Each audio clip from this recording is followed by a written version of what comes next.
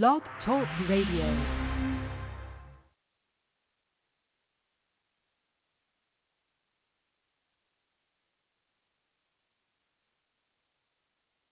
Good morning, good afternoon, and good evening, wherever and whenever you're tuning in from, my fellow Liberty lovers.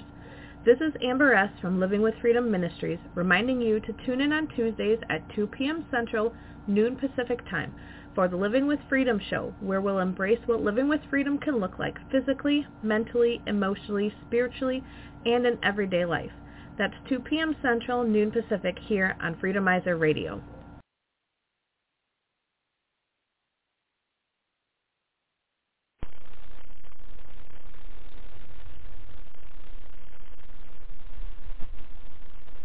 We talk a lot about the kingdom here, and we talk a lot about what most churches are afraid to talk about or don't even know to talk about, which is what the first century church was really doing.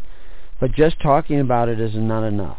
We encourage everybody to join us in their local neighborhoods, in their local communities, to find out more about what they can do to seek the kingdom of God and His righteousness. Gather with others who are already starting this road or starting to turn around and do things differently. Join us on thelivingnetwork.org or at hisholychurch.org. Go to the network links or go to preparingyou.com. Join the network there. It's all the same. And we'll try to hook you up with people in your local area. They will not be perfect. They don't walk on water. They are not necessarily saints. But they are talking about seeking the kingdom of God and His righteousness. And join us on Facebook. Facebook.com, His Holy Church, all one word. Join us there. We'll give you updates so you can start doing some studying and thinking about these things and start looking into these things for yourselves. But it's just not enough to sit and listen or to talk about or to say. You must become a doer of the word.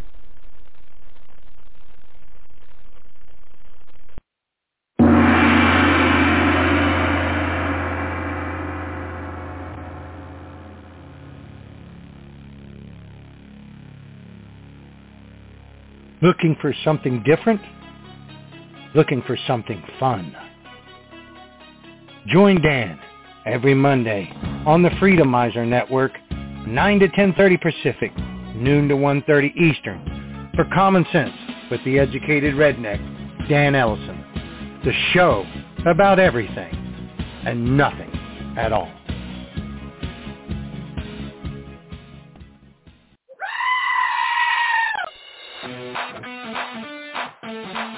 That's right. The Jokers and Jesters Comedy Tour is back on the road. We are currently promoting our second Amazon Prime special, Jokers and Jesters, the next special. We will be touring small towns across this great country of ours. So for our tour dates, follow us on Facebook at Jokers and Jester Comedy Tour or at our website, jokersandjester.com. It's a great night of music, laughter, and magic. Don't miss us as we come to a small town near you.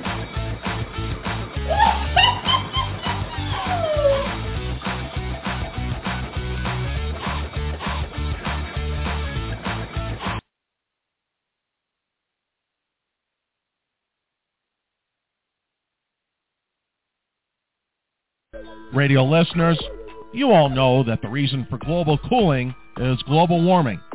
Well, we here at Lake Havasu Snow Removal want to remind everyone that we can plow your driveway or street 7 days a week, 24 hours a day, 365 days a year.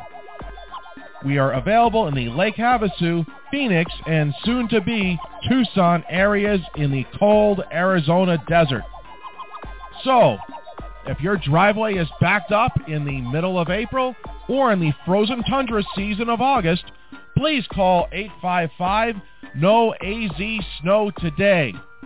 Any time of day, any time of night, Lake Havasu Snow Removal will clear your driveway in freezing cold tundra of Arizona. Thank you.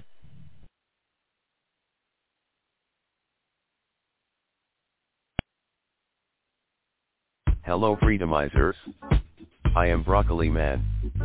When I am not fighting crime, I listen to the Proof Negative radio show. I am the Wirita. Not only do I forbid you to listen to Freedomizer Radio and the Proof Negative radio show, I am going to demand you wear a mask and get your naked body scanned. We need to protect the one world government. You getting the real information hurts a crime syndicate. Do not listen to Proof Negative. You must now disrobe this instant so I can check your person for a constitution or cash money. Anyway, listen to Proof Negative on Freedomizer Radio. Weeknights 9 p.m. to midnight Eastern. 6 to 9 p.m. Pacific Time. Freedomizerradio.com.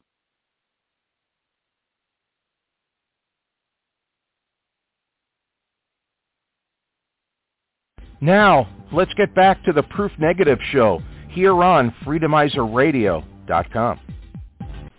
Welcome to the Proof Negative radio show right here on Freedomizerradio.com. Now sit back and enjoy the show.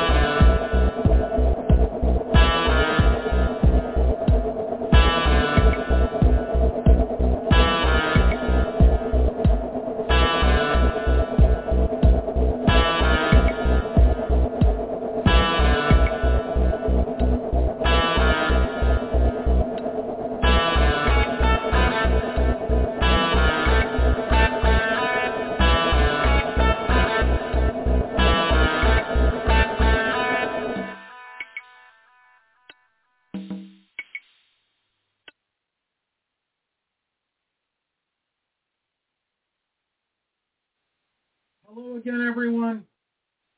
Welcome back to another great night here on Freedomizer Radio. I am your host, Proof Negative, the Big Kahuna here on Freedomizer. I want to thank everybody so much for finding us today. Today happens to be Tuesday, so we'll have Adrian, our brand new Tuesday co-host here. Will be joining us momentarily. And if you out there in Radio Land want to join us, the number here is 319-527-6208. And just press lucky number 1 on your phone. And I will make it a point to bring you into tonight's conversation. So normally, Adrian, I'll play the applause button, but it's currently on hold right now because I'm uploading a clip that just seems to be taking forever. So okay. Welcome in, Adrian. Hey, Proof. It's good to be back. Well, thanks for joining us again.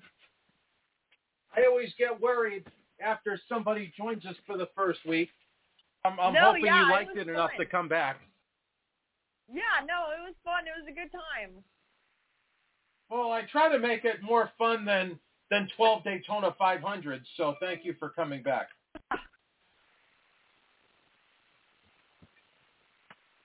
So what have you been working on this week?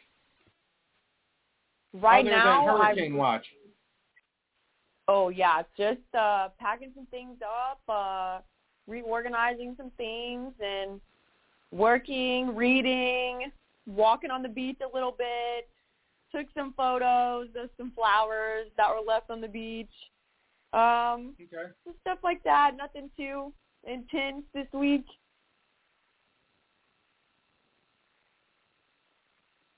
So any luck as far as guests in the future goes yet?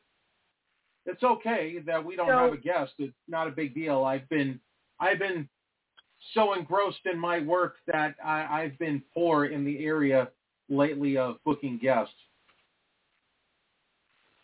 So no response yet about the one guest, and we have one person that could potentially be available the week of September 11th to the 16th. And okay. This is somebody that has hopefully some knowledge that they can share about property rights councils and their experience serving as the chairman of one, and how they can protect our cities from these Agenda 21 policies and things like eminent domain. I'm assuming it's that always mostly sounds going good to me. Yeah, I'm assuming it's mostly going to pertain to property rights councils and likely covering a lot of stuff on eminent domain if I had to guess, but I was not able to get a phone call with this person yet. That they had a full week. Oh, I understand. I'm not mad because I've had some full weeks lately myself. Yeah, they said they had a full week, and then the following they were going to be out of town, but that they may have some availability. So hopefully we can bring them on and they can educate us about property rights councils. Is that something that you're familiar with? I'm familiar with eminent domain. Oh, the property rights councils? I'm familiar. I wouldn't say I'm an expert, but I'm familiar, and I'm familiar with land patents and things like that. The Property Rights Council is pretty new to me. I hadn't heard about land patents before. That's interesting. If your property is paid off, you could apply to get what's called a land patent, which means that nobody could take your land from you. Because even if your property is paid off, then they could try to take your land through eminent domain if they possibly can.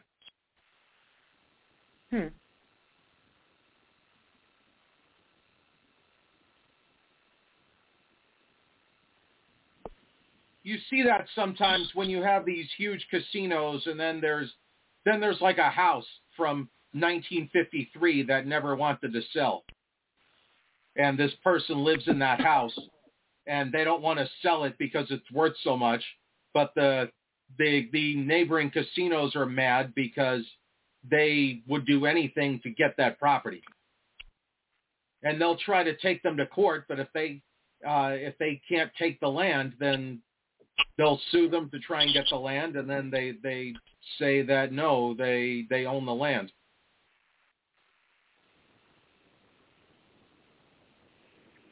It's funny how just because a big corporation wants something, they think they can have it. Yeah, and that you can just have your rights or your property voted away. It's very strange logic. It's a very strange way of thinking.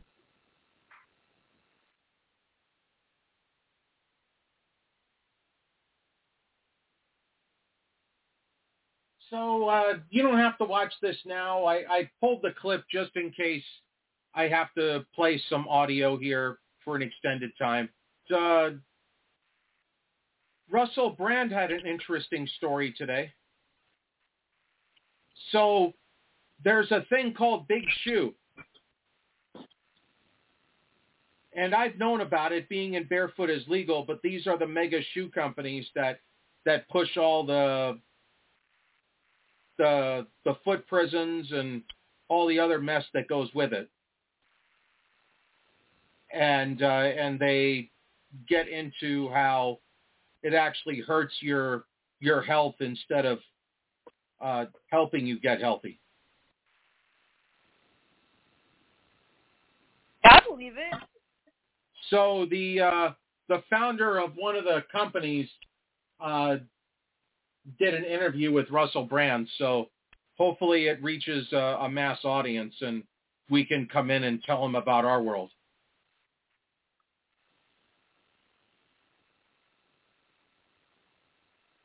That's pretty interesting. I've wondered, when I was a kid, the way that the shoes are made now, they're a lot different. It's mostly foam at the bottom.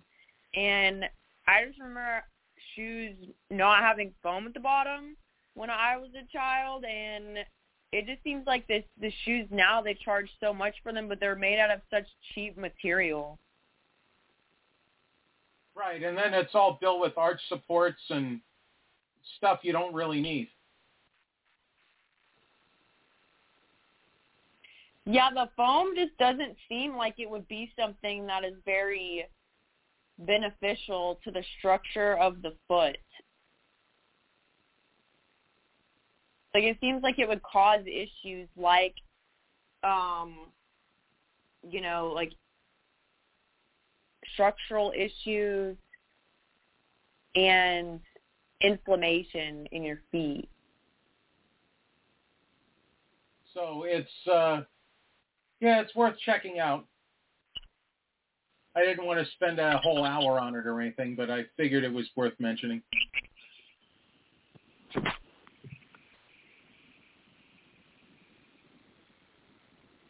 So in other body parts, I like how they're telling you they're not trying to bring back scams in the same sentence that they're trying to tell you to bring back scams.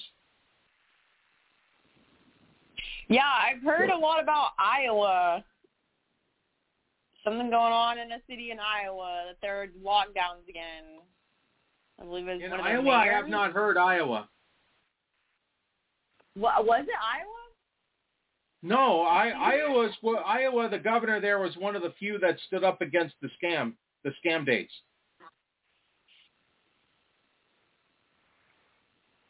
I thought I saw something about Iowa. I think it's in the Des Moines. Des Moines? I'm not from Iowa. You'll have to find it because I don't know.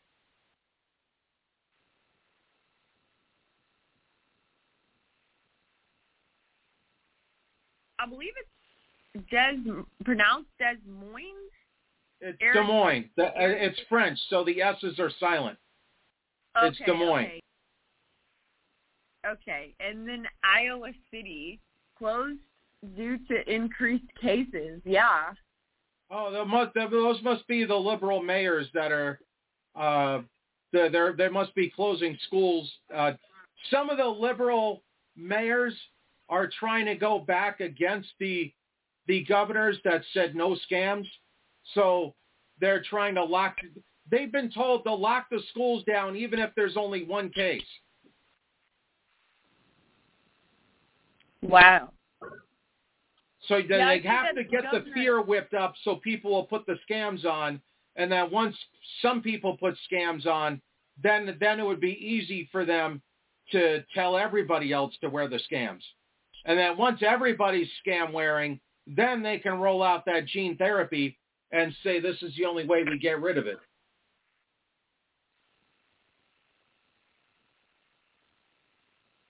I wonder how many people are going to, comply again. I predict 75%. Yeah, you were saying that last week, that's your prediction. Hey, but last time it was more like 88 or 90%. The first time it was like 95. So if we get to 25% non-compliance, is that enough? The answer is I don't know. Potentially.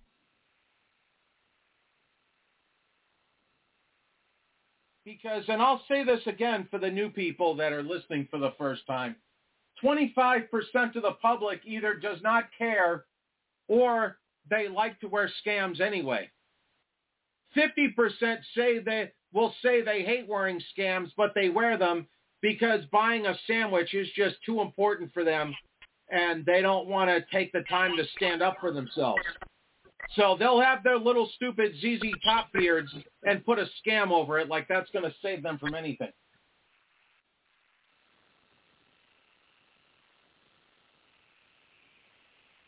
Yeah, I don't understand. I guess these people didn't see the emails. I mean, Fauci's emails saying that they really don't do anything.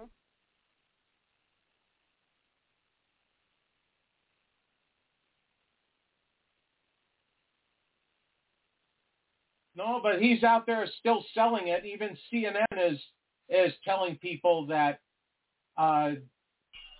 there's plenty of evidence that shows scams don't work. Oh, wow. That's actually surprising. Yeah, everybody now is saying that scams don't work.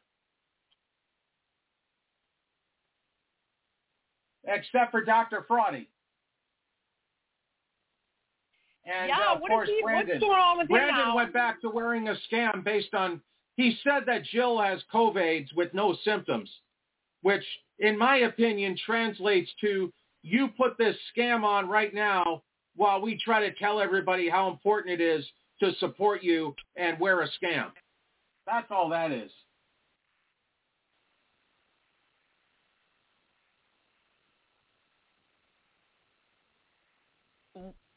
Where is Dr. Fauci now? What is he doing? Don't forget, he's retired. He's just and out he's of waiting. media now? He's waiting for court to come with Rand Paul. That'll be coming at some point. That will be good.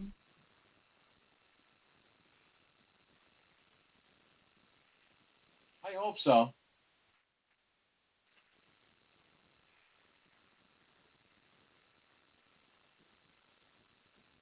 So let's get Mr. Broccoli out of the way because there was an error in yesterday's where it cut off the last minute.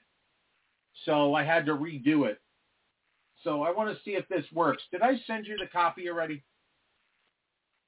Yes, I believe that you did today.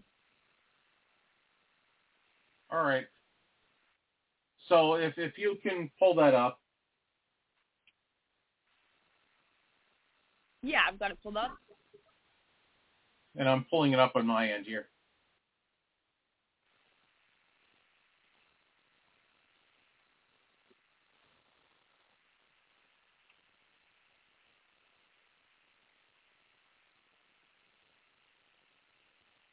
There we go. Okay, so we'll make sure this one works here. So in this episode, if you remember last week,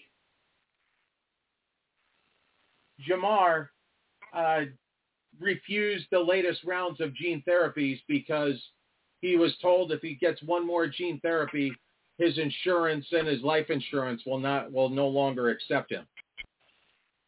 So he's not taking any more, and now everybody's mad at him because he's not liberal enough anymore. Because he's not complying with science. Yes. So Jamar takes online courses. If you're ready, we'll go ahead and play it. Yeah, I'm ready whenever you are. All right. So I'll count down. So 3, 2, 1, action.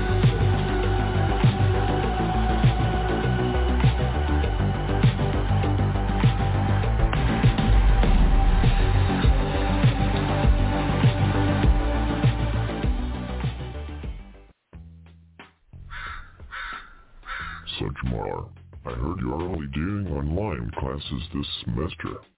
Yes, B. I refuse to get the last 3 boosters. I cannot risk getting another heart attack and dying. My Parent 1 and Parent 2 are suing SHIT because my insurance said if I get one more booster my insurance is canceled. That is so not cool. Southern Hampshire Institute of Technology is a great school. You are being such a crybaby. I had 29 heart attacks before, but I still get all my gene therapies. Yeah, Jamar. You don't hear me complaining after I had my heart attacks. I don't trust anyone that is not loving and liberal. I just cannot do it anymore, player. Now they want to bring up a new variant. It's crazy that there are new gene therapies for the new variant the same day as they announced there was another variant. How can you possibly have a new gene therapy being produced on the same day they said to be scared of this new variant? It sounds very sketch-a-ditch. Oh no, it's that broccoli dude again. I wonder what racist high she will say today. Oh, brother, this guy stinks! Man's never once worn a scam or even got one gene therapy. This dude is against me getting pregnant. He said that putting tampons in the men's room is useless. What about when I have my periods? If you get periods, then where do you bleed from? If you do not have a uterus, then how can you shed your uterus lining? Looky something, Ducker. Just because you're a Republican does not mean you can tell me my uterus does not bleed. It is none of your business if I bleed or not. If I say I'm bleeding through my ice cream cone, then I need the tampon. But they are only forcing people to wear scams so they can sell more gene therapies. I am so done with this, bro. If Robert F. Kennedy Jr. is not going to be president, then we need to have Trump back. You take that back right now and come do a drag queen story time with us. That means you are no longer oily and liberal. I don't know what I'm anymore, player. I do not like the way things are going under Brandon. These gene therapies are killing us all. Then he wants to start World War III and then everyone will get drafted to go fight in a war. Meanwhile, the cost of inflation is just too much, B. That is very true, Jamar. We have a one-party system that wants to turn the United States into the biggest Kamuzit operation on the planet. If they can do that, they can establish a one-world government. They want to scare everyone with these gene therapies and climate change. If you will accept this, you will accept anything. What is so bad about that? Yeah, it is loving and liberal to abort your baby 3 weeks after it is born. That is why I want to get pregnant. You do realize that is not an abortion, right? That is just murder. It is not the same thing, you dumb Tucker Carlson and proof negative listener. You Republicans are so stupid. And racist. Don't forget racist. Please do tell me the difference. In both cases, the baby is not in the womb. It is separate and can live and survive outside of another body. It is not attached to another person. We do not care. Jamar, I hope you win your court case. Everyone is saying now how these gene therapies cause heart attacks. Yet, they still want to force everyone to get them. And if everyone complies with wearing scams, they can push people into fear. The government gets more power when you are scared of them. The government loses power when you are not scared of them.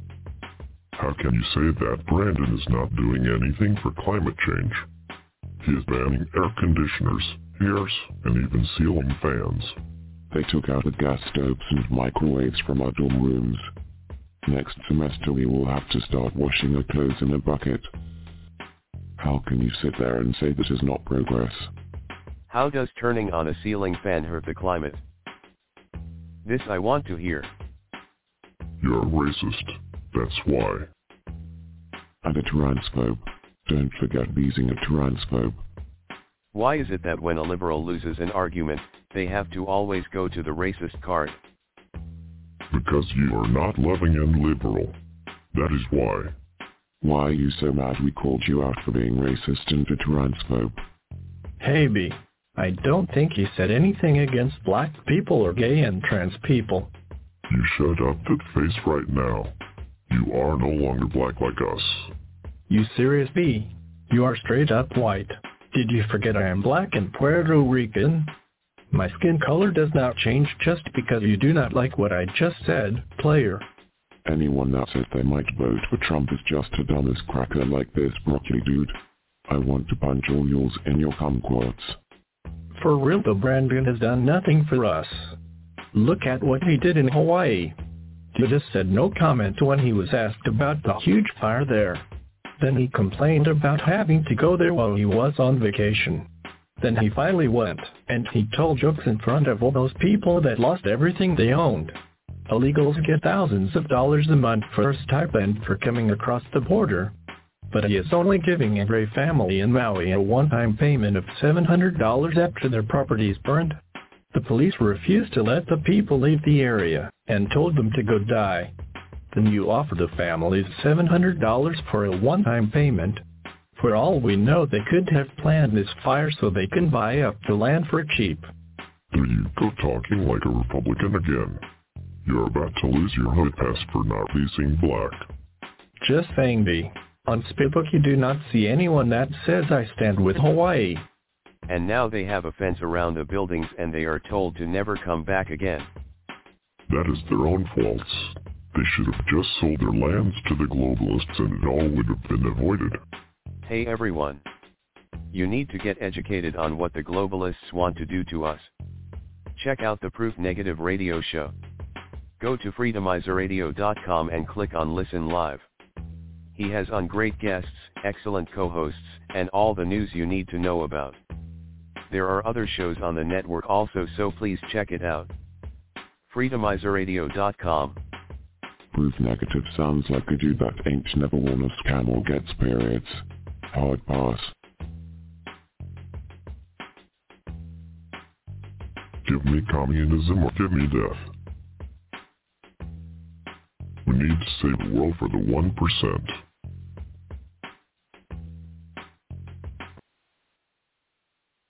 All right, so hope it was okay.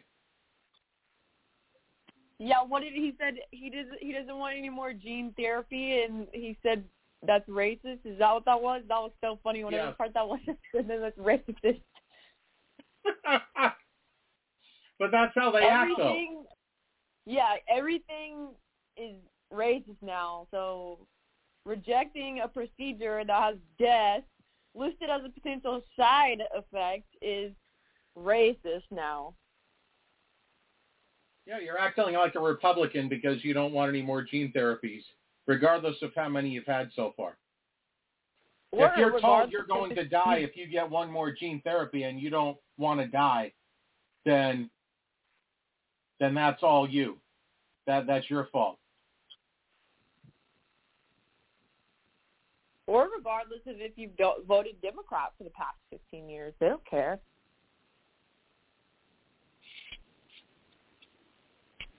But it's liberal. Like they even say they don't complain about their heart attacks. They just accept it because they're Democrats.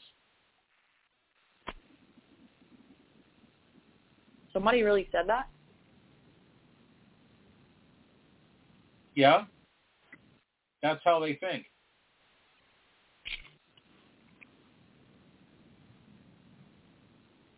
Yeah, I think a lot of people, they were just very consumed by fear. But they don't even watch the fake news. That's the funny part. They just hear everybody else.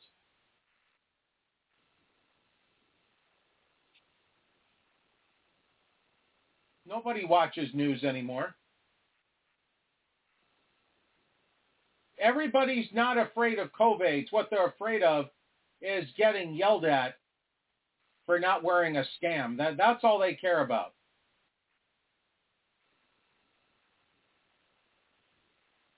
Yeah, looking like they're getting accused of being a grandma killer, I guess. Oh, I'm not going to take away any of these. Oh, somebody just sent me something. If there was a consensus where Republicans and Democrats voted in majority, I would sign it. All right. I just had to watch. Somebody said you need to watch this right now. It was a 1-minute clip of Robert F. Kennedy. That's all. I'm not sold on him. I want him to beat Brandon, but I don't want him to win the nomination. I mean, I want him to win being a Democrat, but I don't want him to be the president. I've seen a bunch of people go back and forth on, if he is opposition or if Dr. Shiva is opposition. I've seen some back and forth on that. Like, who is the paid opposition in that dynamic there?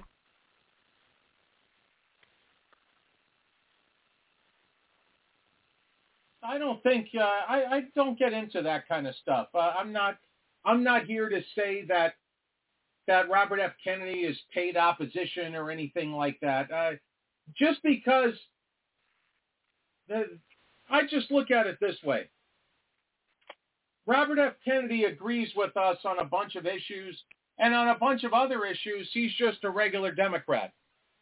He's not on our side, but he's not as bad as the other guys. So what do you do with that? I don't vote for him just because he wants to threaten the gene therapy industry.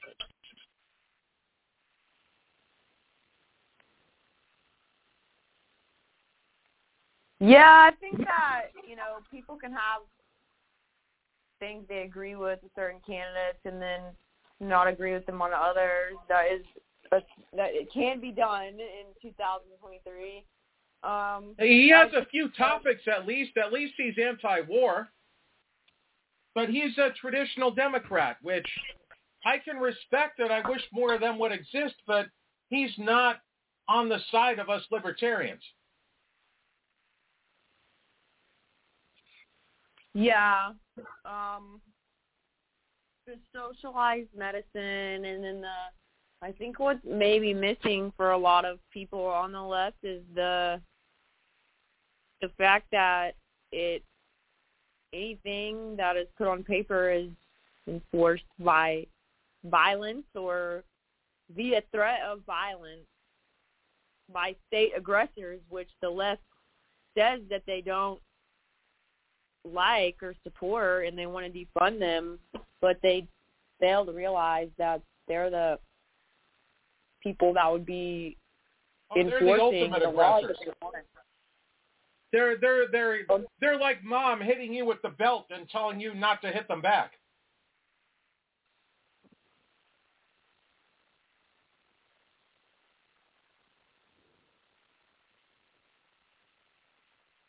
And that doesn't mean that Pence or anybody like that is any better. They're not.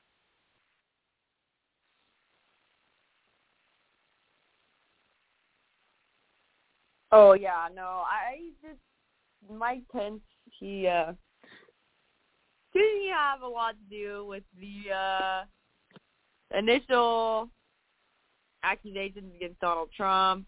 A lot of things about he's that. the reason why we're here, yes. Yeah, a lot of people are not happy with Mike Pence right now.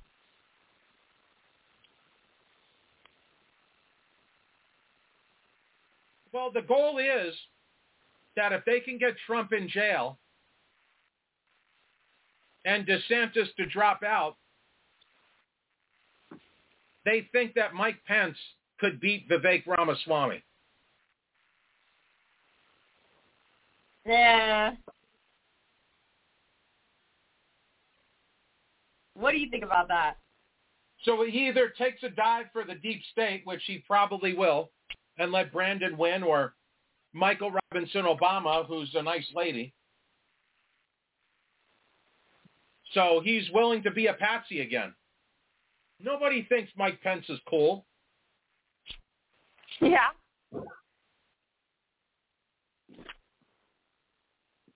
That dude is the chump of the decade.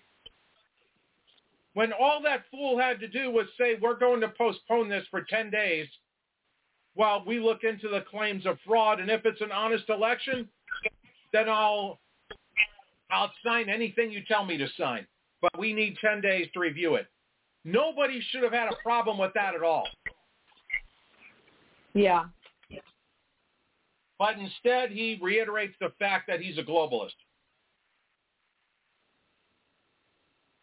In my opinion, there's no way in anyone's right mind that if you supported Trump, that you would ever consider voting for Mike Pence.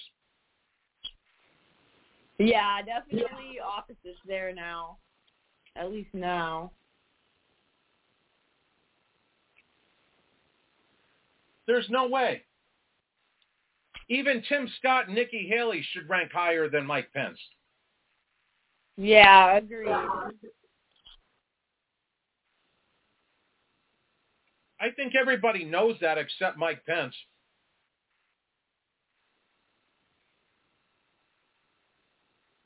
I mean, he might know too, and, you know, he could just be running for a show. Unless he's, you know, delusional, really thinks that he has a chance.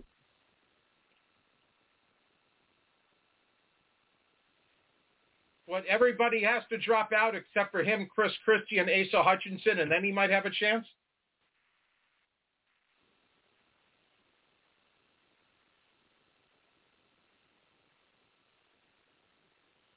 Have you actually had that conversation come up, since I know you work with kids in Liberty? Is anybody out there saying Mike Pence is the man? I am not doing the work with the students directly on campus currently. I assist the medical students somewhat into getting connected with an organization that specifically is for medical students right now. But I have had some call time recently where very, very few people have said Mike Pence. Maybe and I'm saying not very many. It's been a very low amount of people expressing their interest in Mike Pence at all. I've heard more people say that they would vote for Chris Christie rather than Mike Pence in the past couple weeks. And those are the people that definitely watch CNN, and they want the CNN perspective of who the best Republican candidate is. Because there's no other reason why you would think Chris Christie is the top candidate at all, period. Yeah, I was a little surprised, actually, that more people were supporting Chris Christie rather than Mike Pence, and have quite a few people supportive of Vivek Ramaswamy. Not so much I've heard about Asa Hutchinson. I think I've maybe heard one person in the past month or so. It's not I myself am not very familiar with Asa Hutchinson currently, the platforms, anything like that, but not very much support for Mike Pence. And I've seen some pretty strong support for Nikki Haley, Ron DeSantis, and Donald Trump, of course, are the first ones. There's about a tie on the support for those. And then you've got people that say they can't stand Trump, or they're a Ron DeSantis fan, or they can't stand Ron DeSantis and they're a Trump fan, and things like that. Yeah, it's like, for me, Trump is way out in first place. Then Vivek Ramaswamy is way out in second place. And then it's DeSantis in third, and everybody else is just so far away that they're not even going to finish the halfway mark. That's just the way I see it. Yeah, I'm interested in seeing how this primary goes.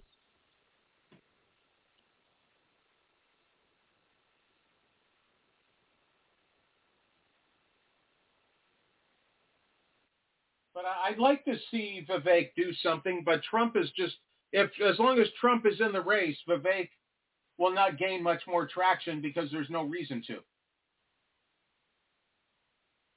Yeah, I've seen some Vivek fans and then skeptics. I don't know if you're tracking on any of the skeptic points. Well, I don't necessarily. I guess the way I'm looking at Vivek is they're saying he's not Republican enough, but he comes out and I've heard him in interviews say that he's been a lifelong libertarian until 2020. So, as somebody who never voted for a Republican until 2016, I understand that sentiment.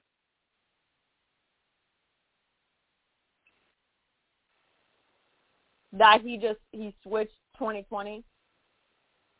Yeah, he never liked Republicans or Democrats.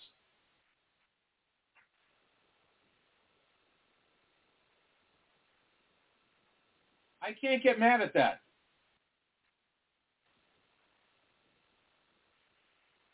Yeah, I mean, you don't have to, just because you hear certain things about a candidate, watching and listening and researching, and make it a point to not make perfect the enemy of the good. Mm-hmm.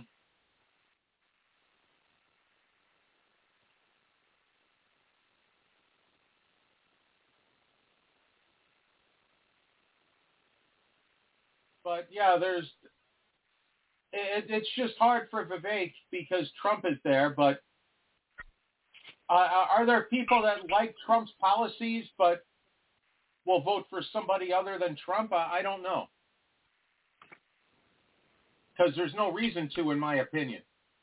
And I'm not saying Vivek should not run, but it's just when you talk to Vivek, he's like talking to us, which I like.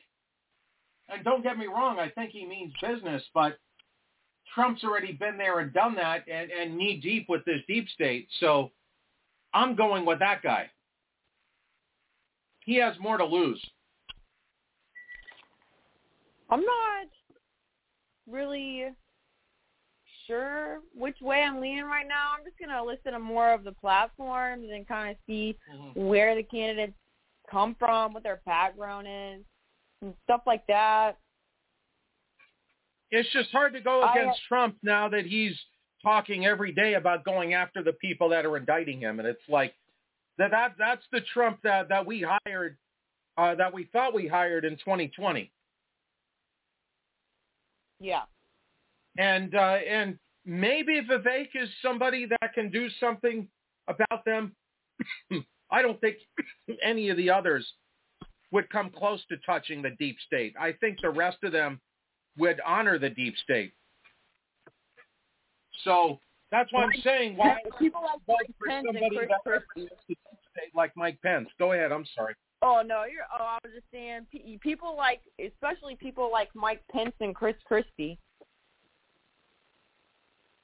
No, they may as well just do commercials for the deep state.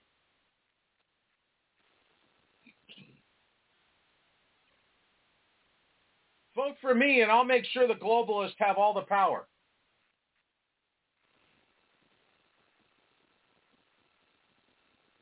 Yeah, I was actually pretty surprised to see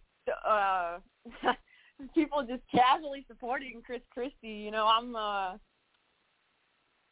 I'm reading the list, and they're just saying, you know, nonchalantly, almost not even thinking about it. Yeah, Chris Christie. And I'm just like, wow, that's very surprising.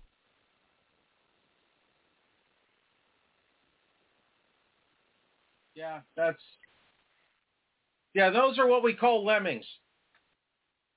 There is nobody out there in their right mind that would think that Chris Christie actually has what it takes to be president. When he left the governorship in New Jersey, he left with a 12% approval rating. Wow, that's impressive. Yeah, you couldn't think it would get that low. And when he ran the first time in 2016, when he had his press conference, his big thing was, vote for me because I know how to work with Democrats. I know how to reach out to the aisle and get Democrat votes. It's like, wow, well, then go be incredible. a Democrat. Go be a Democrat then. That's incredible. Yeah, vote for me because I know how to cave better than anyone else. I'm not saying you can't negotiate with them. I'm just saying that should not be your first strategy. Yeah. It's kind of telling when that's your main priority. I mean, I do think that I am one of those people, I think it's important to bridge the gap. And I know a lot of people don't agree with that in the libertarian, Republican crowds. I do think that it is extremely important that we at least try to create some sort of dialogue, you know, with those that can be reasoned with, and some people cannot be reasoned with, and that's okay. And those are the people that we're not meant to, you know, like work with. Right, but you shouldn't just go on board saying, I'm going to cater on day one. Yeah, you don't cater and crave. You don't cater and cave. You stand like a leader and lead by example and show them why your policy is what we should be voting on. Not, hey, I'm going to come up with a plan and then you Democrats are going to counter offer and then I'm going to take your plan. That's not what we're looking for.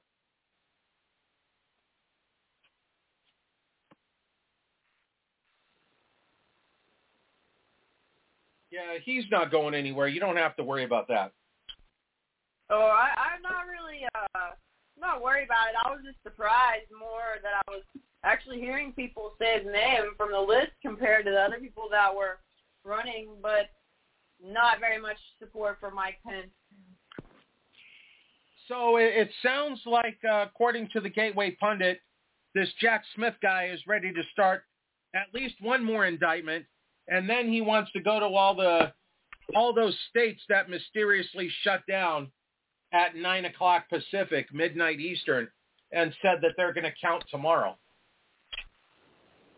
So that means all those states, North Carolina, Pennsylvania, Michigan, Wisconsin, Arizona, Nevada, he wants to have indictments in each of those states. Nevada might be hard because now we technically have a Republican governor, and but the other ones are more Democrat leaning. So we'll see what happens.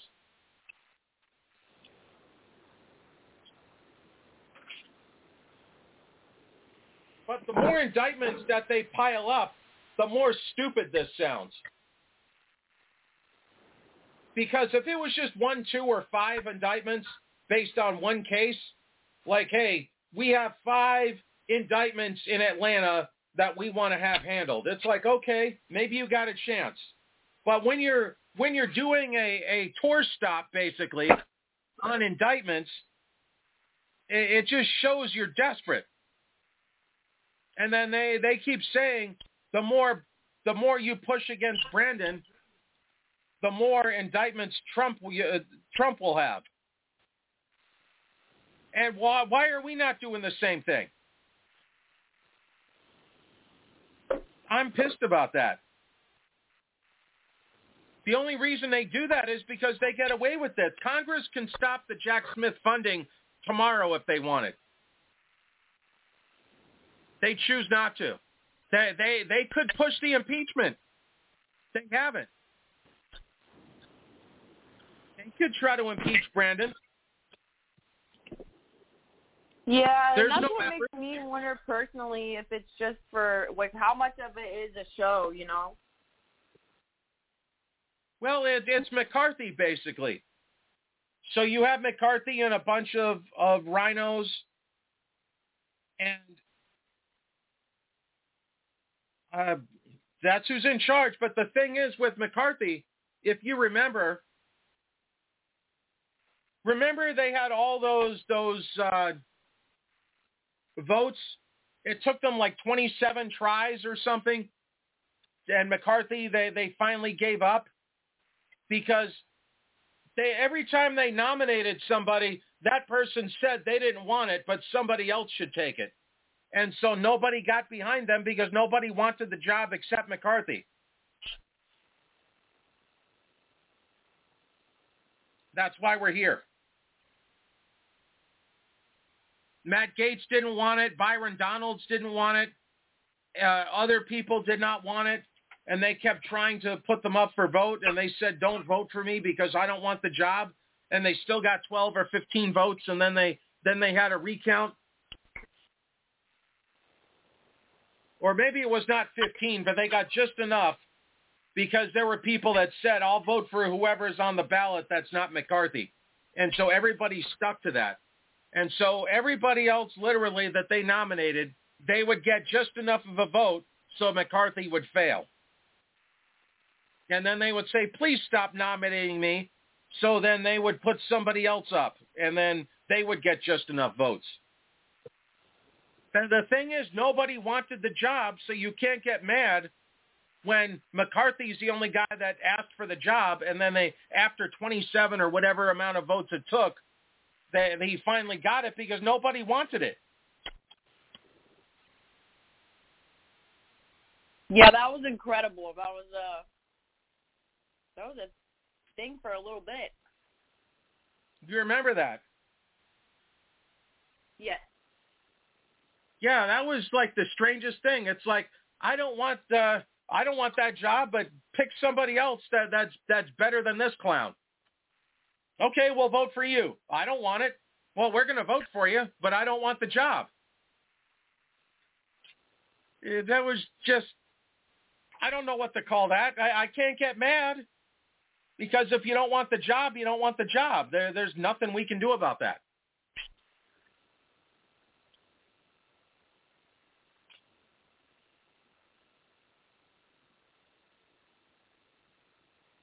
I think we just need more regular people to run for office.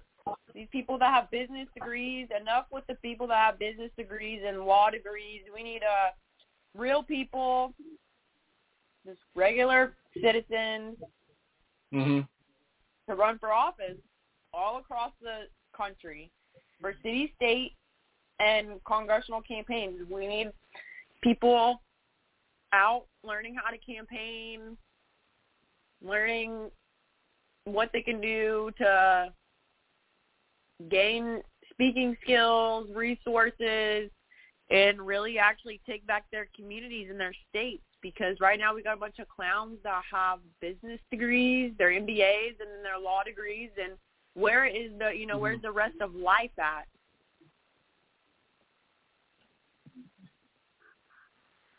By the way, something just in passing here. I don't have a clip up yet. But did you see where Tucker Carlson allegedly interviewed one of Barry Soetoro's past lovers? No, I haven't seen that. Oh. He allegedly had an affair with this guy a few times.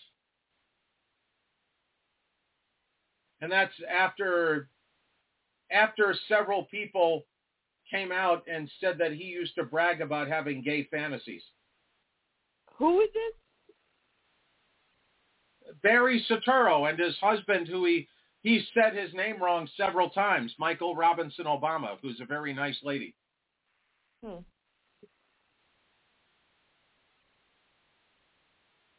I use his real name. I don't use whatever.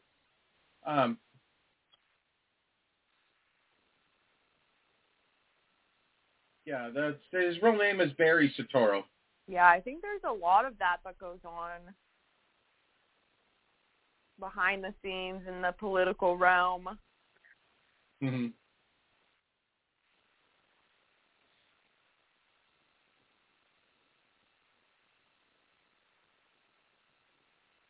Yeah, I'll see if it's up yet. I was looking for it before.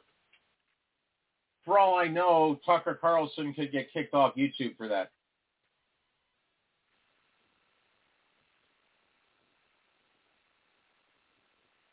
That's what I had before. It's only a minute. Let me see if. Yeah, I'm not gonna take 10 minutes to download a 1-minute clip. I'll send it to you to watch it at some point down the road, but allegedly this will be on an upcoming episode, so I'm just going to wait so I can have the whole episode to play.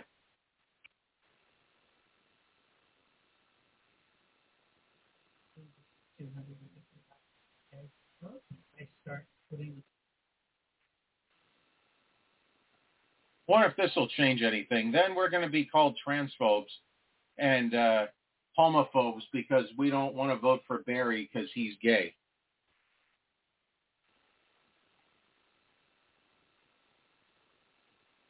I don't care what that person is. If you're a communist, I'm not interested.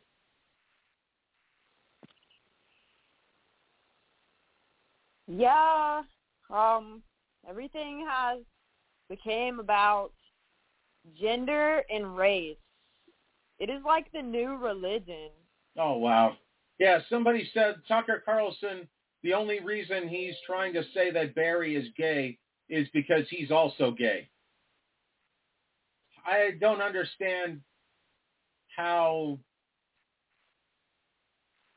So if you try to expose something, it means that you're part of it? I don't understand that.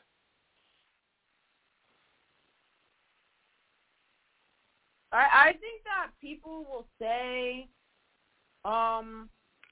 just anything to make themselves feel better about the truth being exposed about themselves or a person that they support.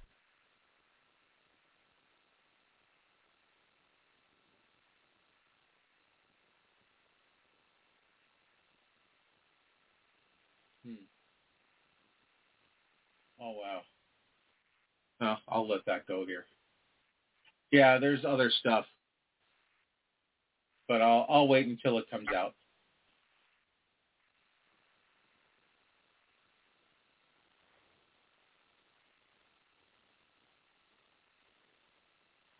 This copies.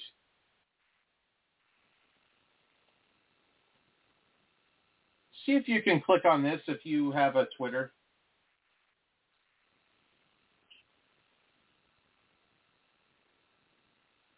I was recently actually locked out of my Twitter, but it is. Are you able to open that regular? Yeah, it's pulling up on regular. It says, "Thank you, Tucker Carlson, for exposing why Mike Obama is always angry." And also, I just Tucker never, does not I have never, suicidal thoughts. I've seen that so many times, but I just don't, I never put two and two together. I don't understand. What are we putting together here? If you see them in random spots, they always look like that, where Barry is always smiling and Mike just looks like somebody done pissed her off.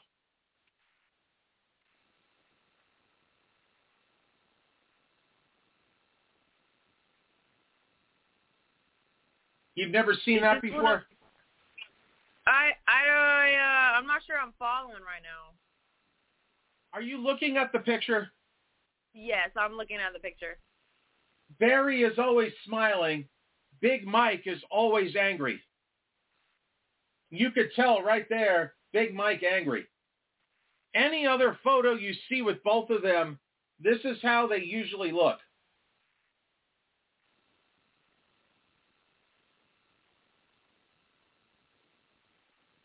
You could tell they're not a very happy couple.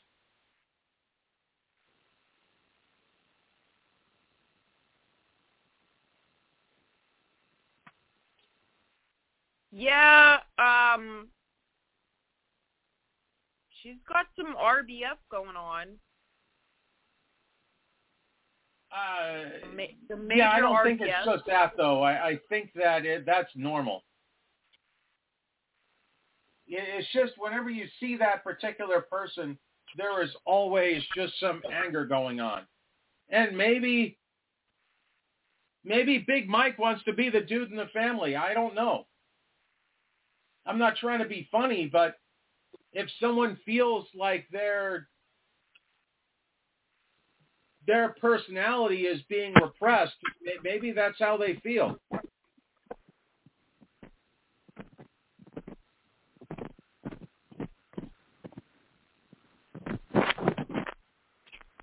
But I just remember when Michael was on the Ellen show and she was sloshing that day in those white pants.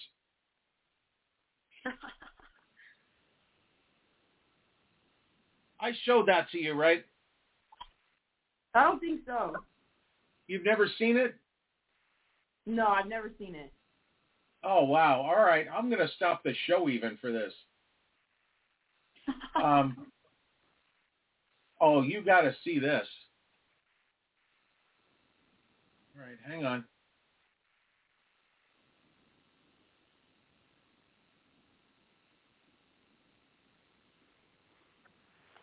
Hang on, I'm getting it.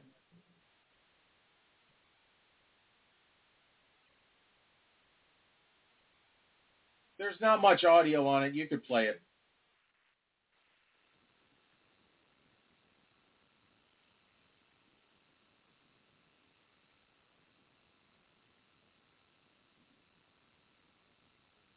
All right, I got it.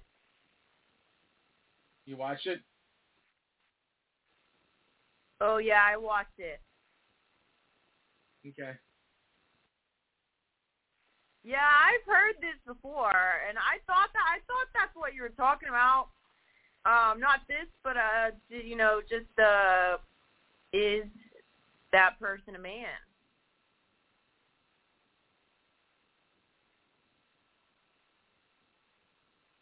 For all we know, that could be the big reason for the push for the trans nation.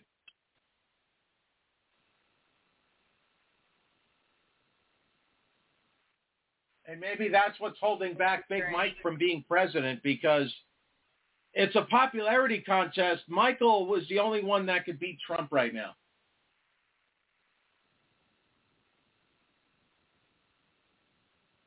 Michelle? Yeah. Gruesom's not going to beat Trump. Brandon's not going to beat Trump. Kamala can't. There's nobody else they're going to trot out there. But you'll have all the people that voted for Brandon and said they have buyer's remorse, and they'll go stand in line to vote for Big Mike, even though it's the same person running the show. But they'll go stand in line for that.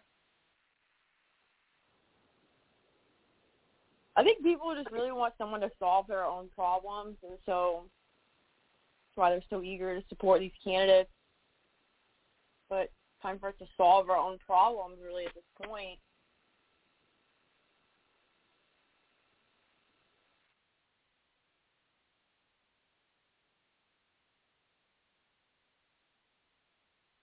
All right, so let's see what else is on the board here.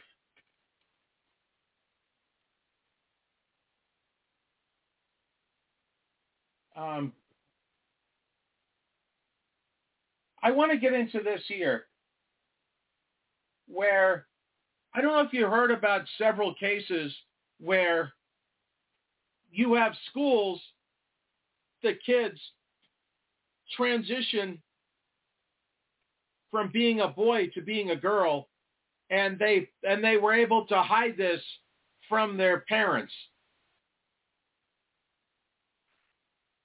And now the parents found out.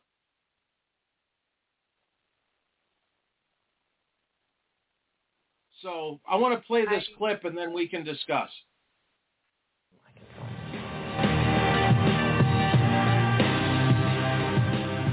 Is it 2020 all over again? Some are sounding alarm bells that it may be starting to feel like it.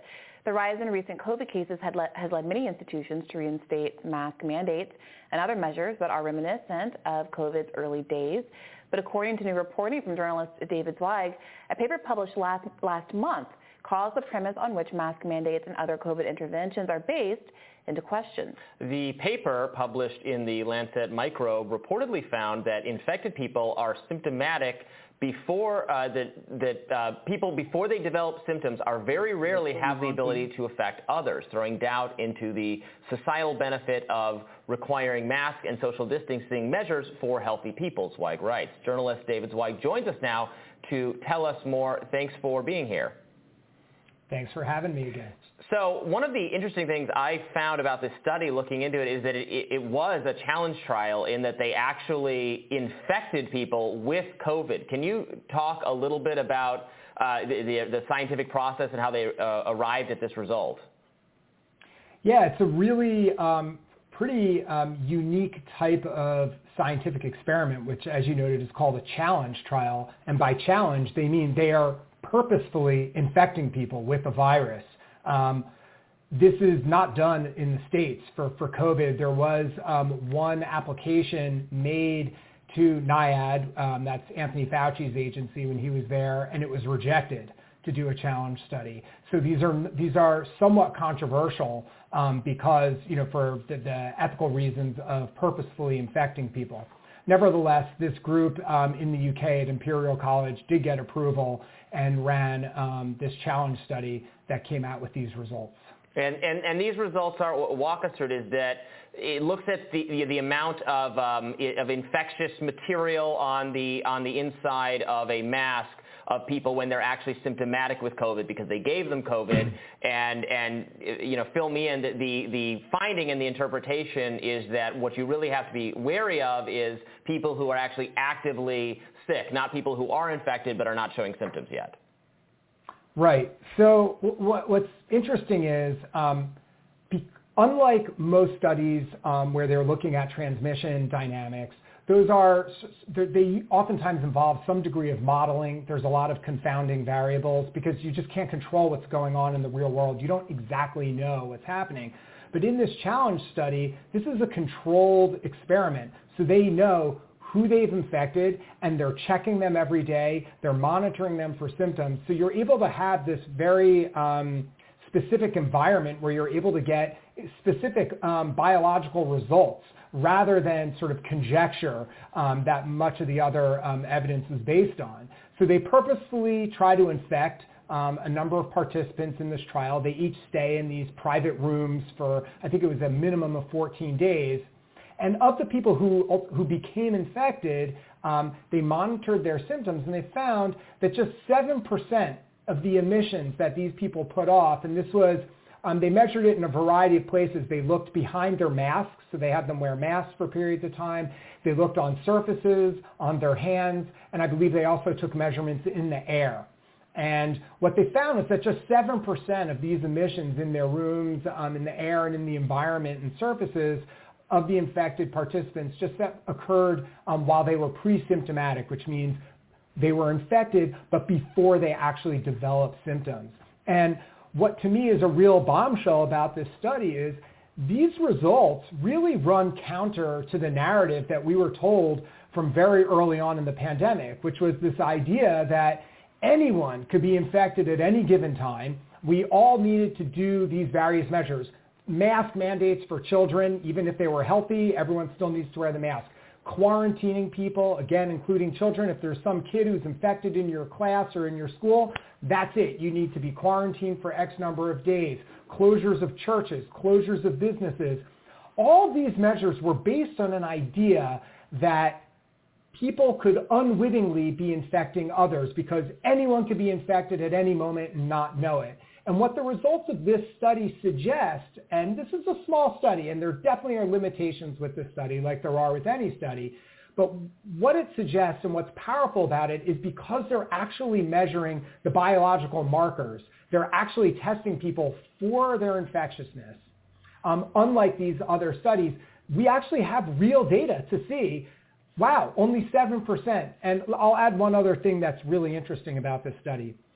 Prior to this point, most of the studies that looked at infectiousness were looking at, and they were testing it biologically, were looking at viral load. They were testing in someone's nose, in their respiratory tract. What's interesting about this study is they looked at viral load, but they also tested these emissions that I was talking about behind the mask, in the air, on surfaces.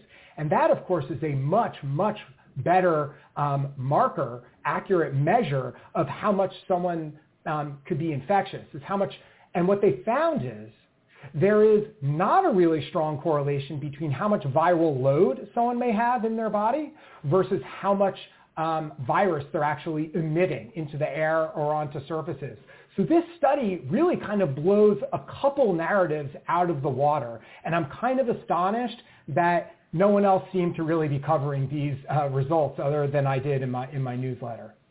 I do wonder if some of the lack of public reaction is that, while I think you're completely right about some of the early narratives around COVID, it's been quite some time since I've really heard many people pushing the idea that masking is necessary because of asymptomatic transmission. I think that a lot of that was all part of the discourse from earlier days, back when we thought that getting vaccinated was going to limit transmission, and I think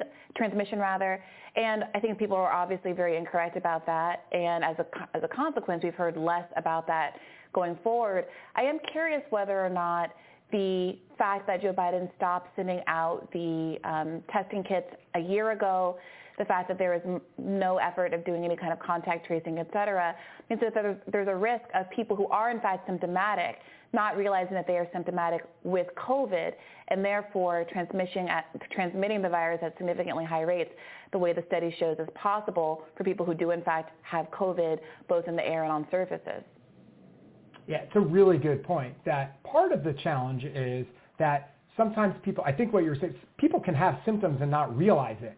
So we have to be careful about when we're saying pre-symptomatic, because maybe you have a little bit of a runny nose or something and you don't notice it. So that, I think that's a really important point. However, what I would say regarding that is, what's interesting is, I know my kids and millions of other kids throughout the pandemic had to fill out a questionnaire every morning where they were asked, a long list of questions we had to check off about various symptoms. And there were a number, there were temperature checks at schools. If someone as much as, sneezed, they were, ejected in a lot of places. So there was a hyper attention, at least with kids in a lot of places, to their symptoms. So I think even mild symptoms were likely detected. And regarding the sort of current environment, there are a number of places that have brought back mask mandates. It hasn't been a broad-based thing by any measure. But I think this test and what I wrote about, this study, what's important is it's also important for us to look back. So even if things right now haven't, brought back, mass non-pharmaceutical interventions the way they were in place in the pandemic, it's still important for us to have some retrospective view on what we did and what made sense and what didn't make sense. And I think this study, again, it's just one study, and other data may wind up, conflicting with this, but it's pretty robust, the way that they conducted it. And I think it's worth people pausing and really thinking about, wow, it turns out what we were told wasn't the case, most likely. And what I talk about in the article is that, the sort of classic thing of, if you're sick, stay home, that really would have gotten us to probably the same place after all. And we know that was the policy in a number of places, like Sweden and elsewhere, particularly in schools, where they weren't necessarily testing people all the time. And there's no evidence that they ultimately had more transmission or were worse off than places that had these far more restrictive policies in place. So that sort of real world empirical evidence we have seems, to my mind, to strongly buttress what the findings are in this study. Before we let you go, does this suggest, and I've seen people in the American context suggest that the utter ethical blackout on doing challenge trials, that's coming under scrutiny. Obviously, we do animal testing, but animals can't consent to be tested on the way human beings that are thinking and can rationalize can. It seems somewhat short-sighted. If people want to willingly take this on and be compensated, that would not be an unethical thing to do if people are aware of the risk, particularly at this stage of the pandemic where you could have healthy people, people who don't have immunocompromised conditions or who are vaccinated or boosted, who don't think the risks are particularly great, and probably the statistics bear that out and are willing to do it. Should we change our ethics around that? Yeah, it's a great point. And, once I started reading about this study, there's actually a pretty nice, rich literature about this topic where you have bioethicists and others talking about the ethics of challenge studies. These have been around for a long time, obviously, for different viruses prior to SARS-CoV-2. So there is an interesting debate to be had. I forget what the participants were paid. I could be wrong. I think it was something like £6,000 or something. So, if you're young and healthy, you're weighing everything out, you might say, give it a shot. As far as I'm aware, no one in the trial had any, serious repercussions. Like I said, from what I read, there was at least one challenge study that was proposed that was rejected by Anthony Fauci. And I believe he was on record saying that they didn't have any interest in pursuing challenge studies. So, like anything, there's some degree of risk involved in doing work that's going to bring you more accurate and more rigorous results than guesswork. And it's the same thing if you wanted to run a trial, for vaccines, for, masks in schools. When you have people claiming that there's not, equipoise and that you can't do this, well, fine, but then you end up not getting real answers. A trial like this, and we should all be thankful to the people who were willing to participate in it, gives us actual answers. So, it was a lot of fun writing this article. It was fascinating to me, and I'm glad to talk about it with you. I hope people check it out. And I should mention one more thing. In the article I mentioned, there was another study out of Stanford, which I had also written about, where they found a very low rate of asymptomatic infectiousness in people. Totally different type of study. And this also did not get a lot of attention. These two studies together dovetail really nicely and I think really call into question the sort of 30 to 50% transmission that we were told could happen from people without symptoms. That narrative seems to be just totally false. Viewers can check out those articles at silentlunch.net. David Zweig, thank you so much for joining us. Thanks for having me. By the way, I pressed the wrong button on that, but I let it go. I'm going to play the other clip right now. So this one was the one about the hiding the gender transitioning. You're going to start to see more articles like this, more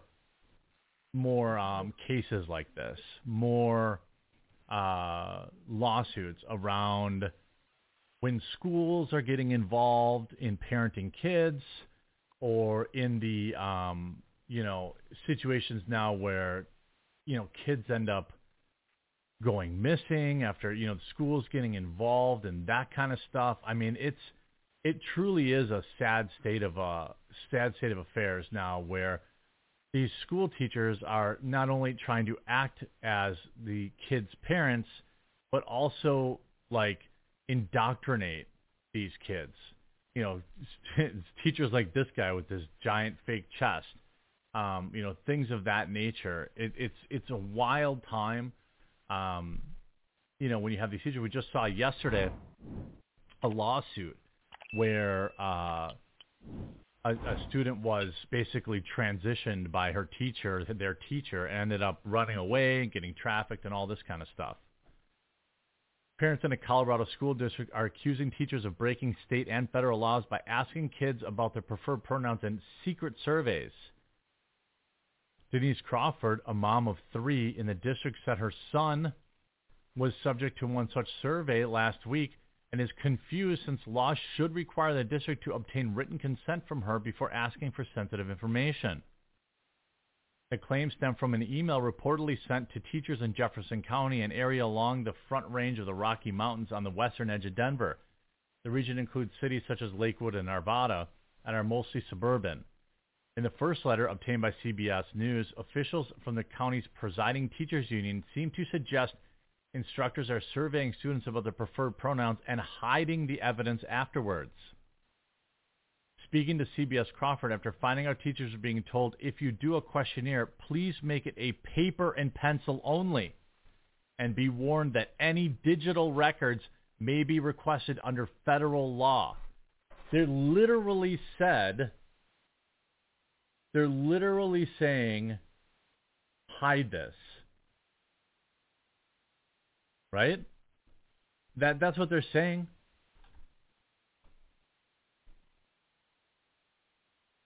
That's exactly what they're saying. Hey, don't have any digital record of this.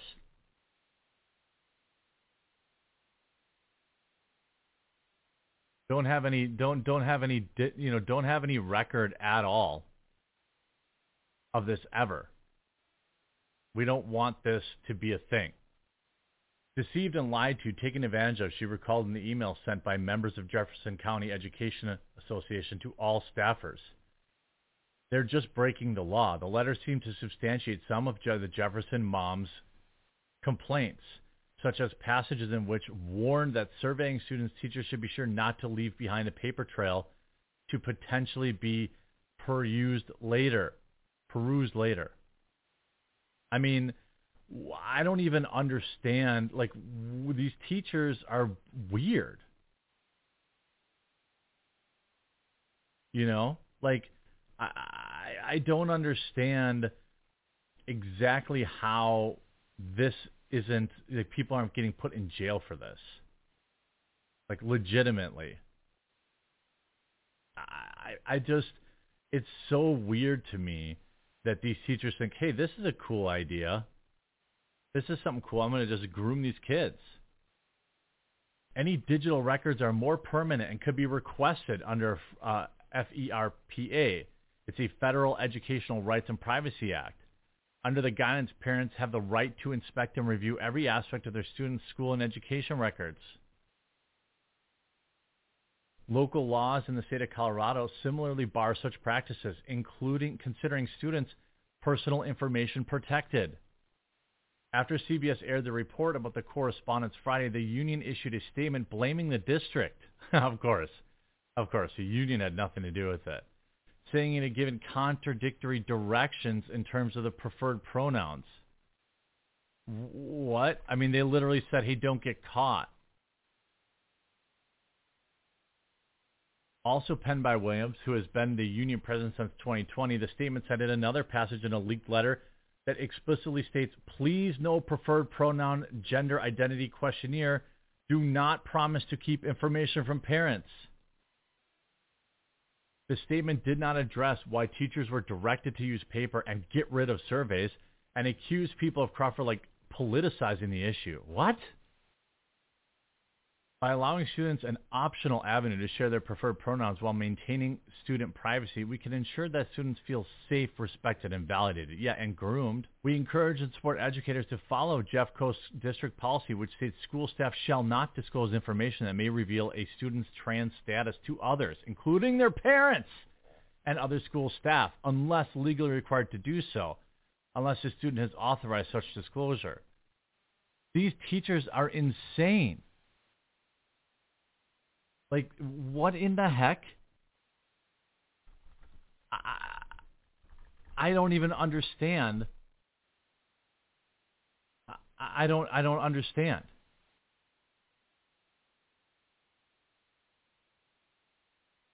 And then you look at stuff like this.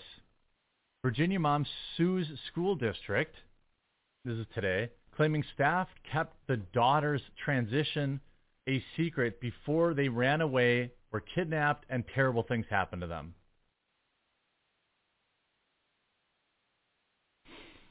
The then 14-year-old was allowed to change her name to Draco at school. Her parents eventually uncovered the details. I don't understand.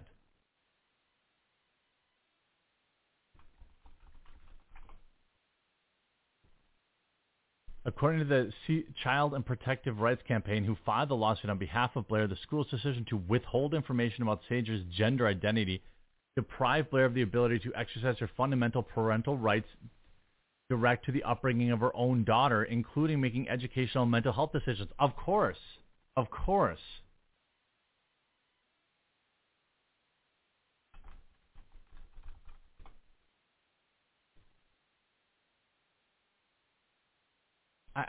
This is like the weirdest stuff. I don't even understand. The school officials were encouraging her to use the boys' bathroom, even though she knew she was being threatened. So she perceived herself that she wasn't safe and then ran away from home. She runs into the arm of a waiting P-word, a predator, who encounters her, takes advantage of her, traffics her with 2 other men, and then takes her across state lines into Washington, D.C., and ultimately to Maryland. What is this? I mean, it's so weird to me that these teachers aren't in jail. While in state custody, Sage was placed in a juvenile facility for young men, where she was again attacked. I mean, this kid is going to be screwed up for life now. Screwed up for life because the teacher thought they knew better. Like, I don't really understand exactly what's going on in our educational system, but I do know the inclination of parents to now be homeschooling. Whoever was involved in hiding this, whoever was involved in transitioning this kid, they should go to prison. And the fact that the teacher felt that they needed to get any kind of weirdness, like they had any right to do this stuff.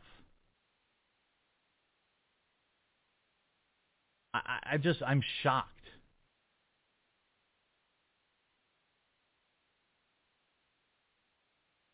I don't understand how teachers feel like. I mean, all I can say is that these teachers are messed up. You know, they're messed up, and they deserve to have criminal charges placed against them, because this is a perfect example of a case where a teacher's own choosing to supersede the parents' rights directly led to harm for this kid. Directly.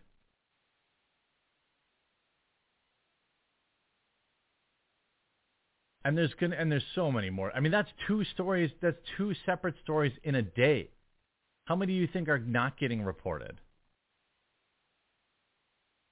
It's absolutely deplorable.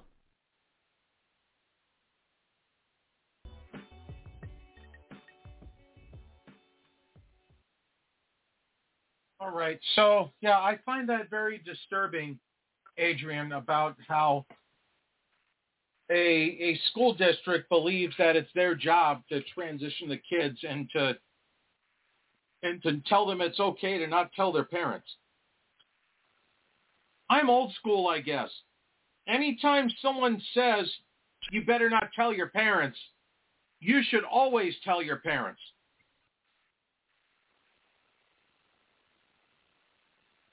Yeah, that was insane, honestly, Proof.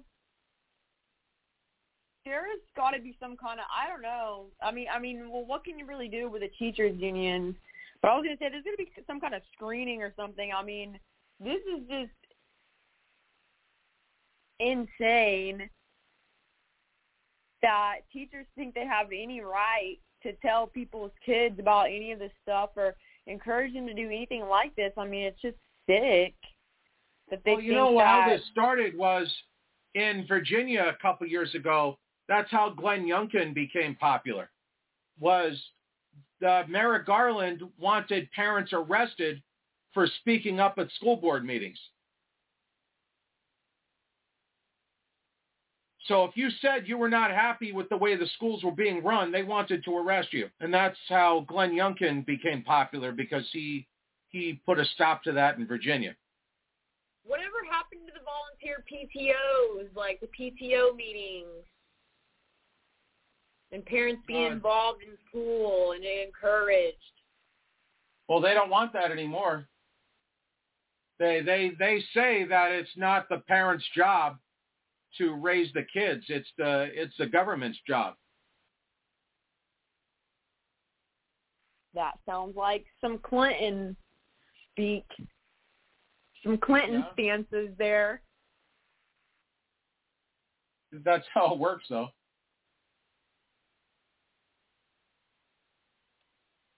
As long as they keep getting away with it, it'll be okay. The second that they can't get away with it, they'll change up and find something else. I think that running the moms for school board would be a great step in the right direction. Mm-hmm. I know we have Moms for Liberty spreading across the United States. It was actually started here in Melbourne, Florida. And then it has expanded since. I think there's some chapters in Tennessee now, some other states. I think maybe North Carolina as well. I'm not exactly tracking on their progress, but that would be a good step in the right direction. But there are many areas also that this is not the only one. In Texas, some kids there's school districts that have had to put laws in, or governors that said it's illegal to try to change genders of the kid without parental consent. Meanwhile, there's places like Washington State that will literally take your kids away if the school recommends a transition and you say no. Then they just take the kids away. I don't know why people that have kids still live in Washington State, to be honest. I mean, this is happening in the United States, because the last I heard this is happening in Canada. This is actually happening here in the United States.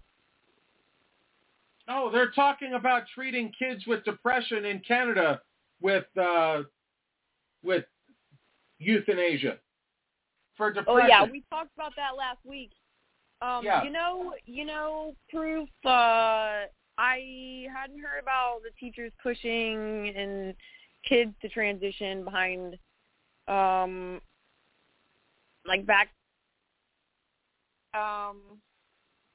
parents, but,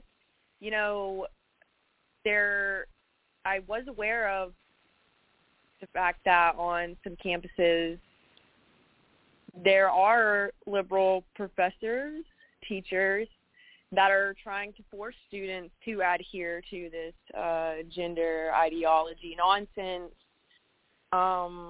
And a lot of people might not know, but there are law firms that will take these cases, and these cases can be won, most especially if they're on public campuses.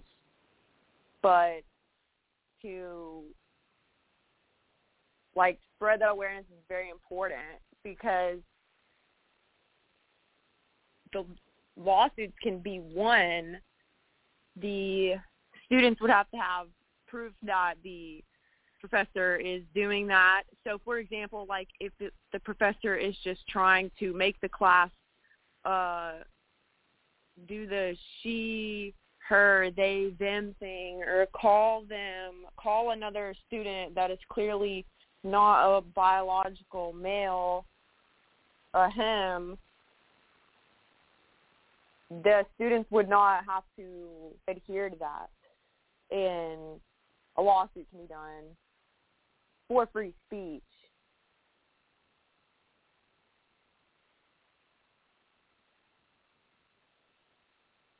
I don't think a lot of people are aware of that, but, I also don't think a lot of people are fully aware that these things are happening on college campuses and that they are happening in schools. I was not aware of that happening in the United States. I knew that Canada had gone pretty radical with their childhood transgender transitions.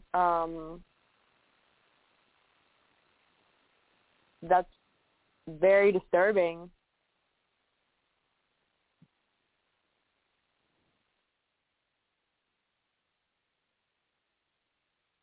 Oh, let me show you this one. Hang on, I'm getting there. You said something about Iowa before, but this is Maryland. So in Maryland, they're trying to get elementary school kids to wear N95 properly fitted scams. That is so sad. Sick? I mean, it is sick, but like when you said that was so sad. Like, they're stopping children from breathing fresh air.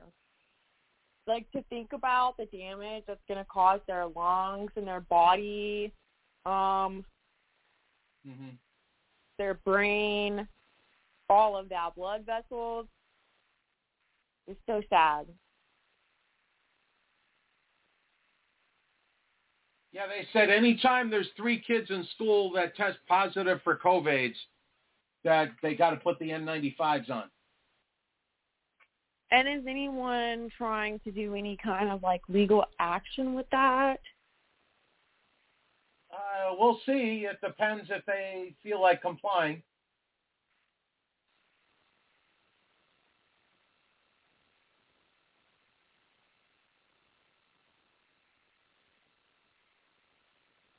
I've heard some people talking about something called Sears. I think it is recently. Yeah, that's supposed to happen in 2025. Bill Gates even said it. I heard it was SPARS, and I saw a document, I believe it was from Johns Hopkins or something. I'll send it over to you. That's something different. But I saw SPARS first, and then here recently I've been seeing people post about, I think it's Sears, right? Is that correct? Yes.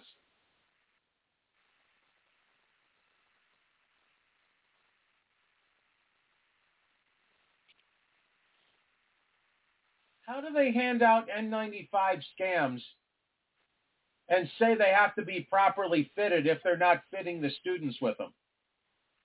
I mean, are they adjustable, like, or is it something that they just send home and they say, we provided you with this and you need to make it fit, and then parents just have to go buy one or they can't send their kid to school? I don't know.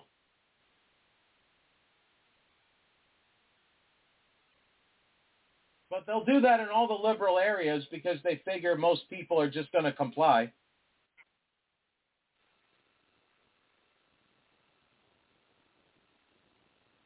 Did they have a pretty high compliance rate there? That's one of those states I really kind of forget it exists, honestly. And then somebody mentions it, like that one, like Delaware. Yeah. Yeah, whenever you think of that area, you think of Washington, D.C., I know.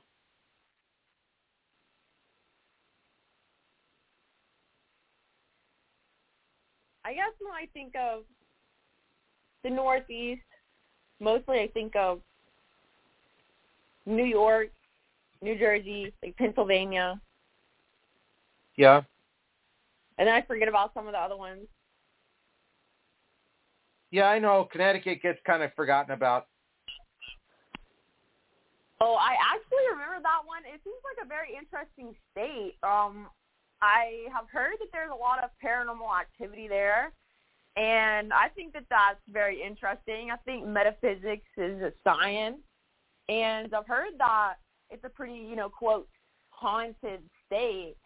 And I actually spoke to somebody that lived in Connecticut for a very long time, and I was asking them about it, and they said, yeah, that is kind of a thing there, and I was kind of fascinated. I was like, wow, that is super interesting. I would like to ask more people that have been there and lived there or from there if they agree. No, I spent a lot of my life in Long Island, but I can't say that Connecticut to me, but I've only been there once. I can't say it was anything special for my trip, but I could be wrong. What city did you go to? What was it, New Haven?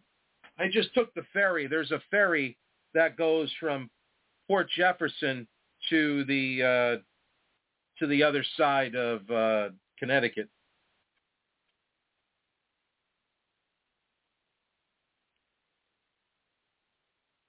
I think that was New Haven. I'd have to sit and remember it. Yeah, Connecticut is one of those states that I haven't been to yet, but I would definitely like to go. Just because, honestly, it kind of has a cool name, Connecticut. I don't know, the way that it sounds when you say it. And just, like, rumors of a lot of activity, like, in the fourth dimension and haunted stuff. I think it's kind of interesting. Yeah, I'm not much of one of those kind of paranormal people, I guess. So for me, it doesn't do anything. But I could see if you think there's a lot of activity there, then I could see where that would be something for you. Yeah, I'm really interested in talking to people that have had paranormal encounters before. I think that there's definitely probably like a science to it. And I like different types of sciences, and it's interesting because it seems like, you know, we talk about energy, and then if there is another kind of realm here that we can't see, interact with all the time, that if entities, whatever people want to call these things, ghosts, interact with people, it seems like they would be kind of like negative energy or give off negative energy. It's just very interesting to hear people's experiences with, quote, ghosts.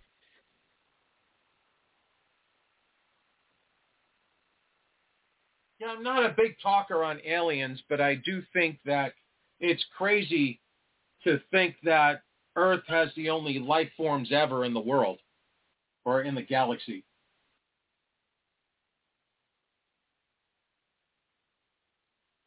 I just think there has to be stuff. Yeah, I'm not really honest. Like, I am interested in the Force and in, you know, like studying what is this energy. Like somebody says, oh, the door was slammed, or something was like, you know, like a piece of paper was like knocked off the counter or whatever. Like, what is that force? What is that force of energy that is doing that? And, you know, are there things here that can affect our emotions and attitudes and influence human thoughts? But I'm actually not sure if I think that aliens are real. I think I would have to touch the alien.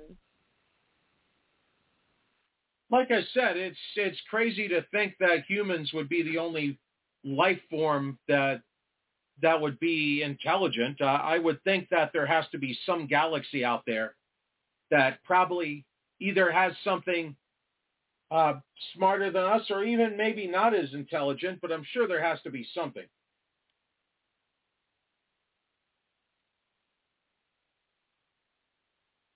By the way, you're not going to believe who just bought 1.7 million shares of Budweiser. I'll let you take a guess. Who was it? I'll let you guess. Was it a celebrity? You could say they're a celebrity. It wasn't Joe Biden. No, why would he buy Budweiser? He probably doesn't even know what Budweiser is anymore.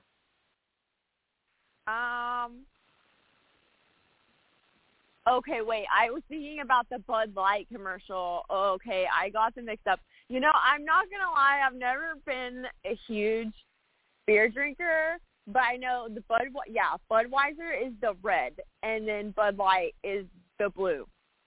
I thought you were talking about Bud Light for a second. Oh, I've never bought a beer in my life, and I'll be 51 in 2 weeks. Wow, no way. What, that I've never bought a beer once, or that I'll be 51? You've never had any kind of a beer, not even an IPA?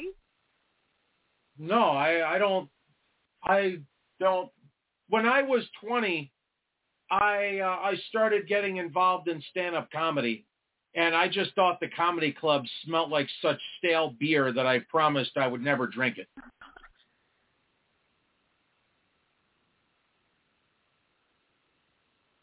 That's a pretty good promise to sell. I did have a Zima once, and then there was a buy one, get one free drink, and the person I was with at the time wanted a drink, and I told them to bring an extra one to the table, and I paid for it. And I had a couple of sips of it. I don't even know what it was.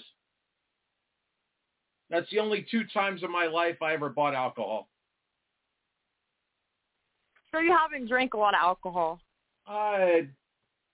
No, not really. I remember trying somebody's Midori Sour once, like 20 years ago. I thought that was kind of okay.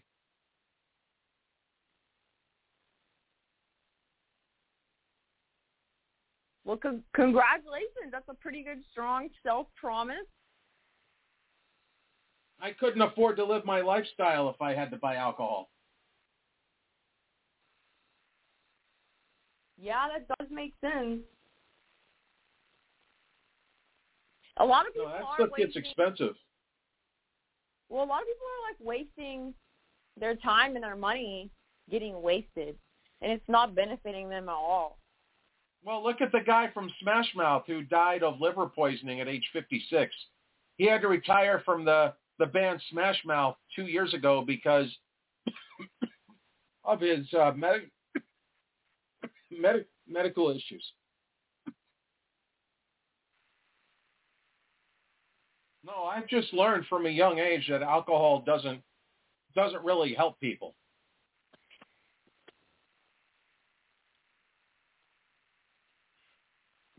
Yeah. If you're using it to like make beer battered onion rings or something, I'm okay with that. Or if you're putting alcohol on a steak or red wine mixed with pasta sauce, I understand all that, and I understand a good glass of wine maybe with a pasta, but it's not me. Yeah, I think in a lot of cases, people that, do drink a lot, it seems like they're often waking up like with a lot of regrets and not feeling well.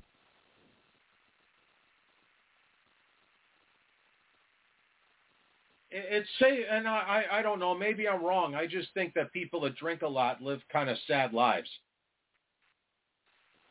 Yeah, I think that chronic use of substances, especially alcohol, which is such a destructive, lower vibrational substance, in my opinion, in my humble opinion,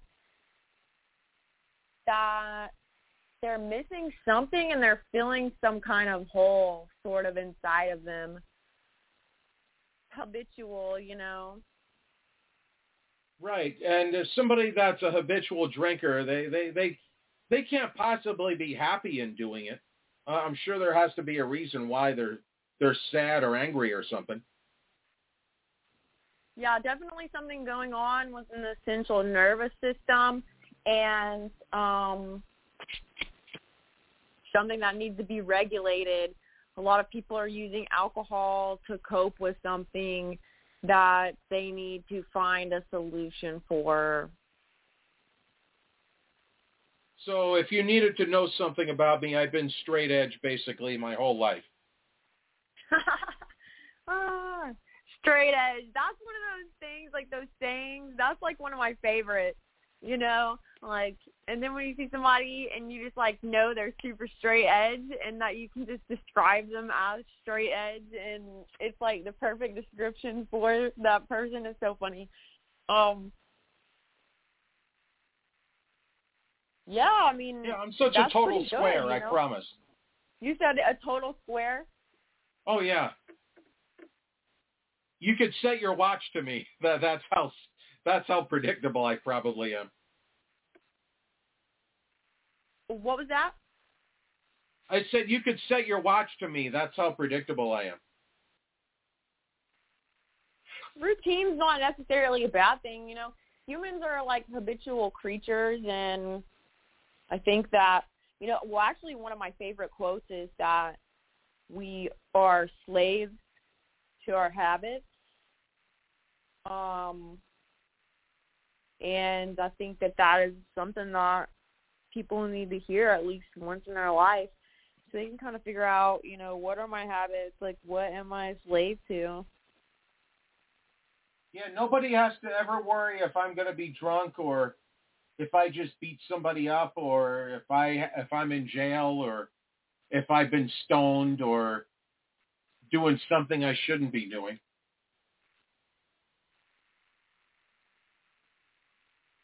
It's hard to run a business when you can't be predictable, in my opinion. Yeah, I think that a lot of people, like, you know, there are some people that they can drink, and they can even drink pretty often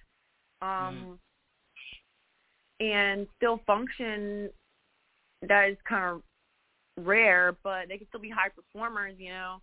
But I think in a lot of cases, once it becomes chronic and it becomes to the point where it's like, you know, you're drunk more days out of the week than you are sober, usually it starts to affect your performance, you know, and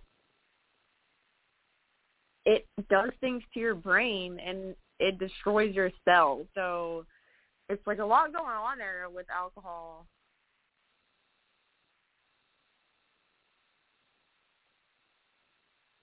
You know what I always thought was funny, and I don't know if you know this musician because I'm much older than you, I believe. But there was a guy in the 1980s called Adam Ant. No, I haven't heard of it. Let's see. He had a song called Goody Two Shoes. That was his biggest hit. He had some songs, though. I'm trying to think of what else you might know, but that was his biggest hit. And he even wrote a song about himself being a straight edge person because he kicked out people in his band for excessive drinking, and the second he suspected that you were into drugs, he fired you.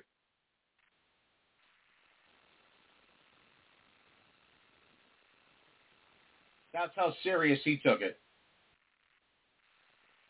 He's like, you're not going to ruin my career because you don't want to stop your drugs, so I'll just cut you now. I mean, you know, looking at artists like Whitney Houston and Amy Winehouse and what happened to them, and just looking at what they used to look like, and then once you could tell that they were on drugs, you know, like where it was like, whoa, that moment where it's like, wow. And you get shown like another image of them, like, and it's not just them, like, oh, they might have a hangover, they just woke up and didn't have a lot of time to get ready and just kind of rolled out of bed and were chased by paparazzi and harassed, you know, for a photo. But it's like when the drugs finally start to hit the artist or whatever it is, but like the alcohol and the drugs usually, and then the, you know, like, I mean, I guess Whitney Houston, she's kind of in an abusive relationship too, which may have contributed to her, like, chronic drug use, you know, like those people live a party lifestyle, and then when it hits them, it's like, wow. Mm-hmm. It's like almost kind of like a zombie version. Yeah, I didn't think she was like that, but then she met Bobby Brown, and then she just turned out. Yeah.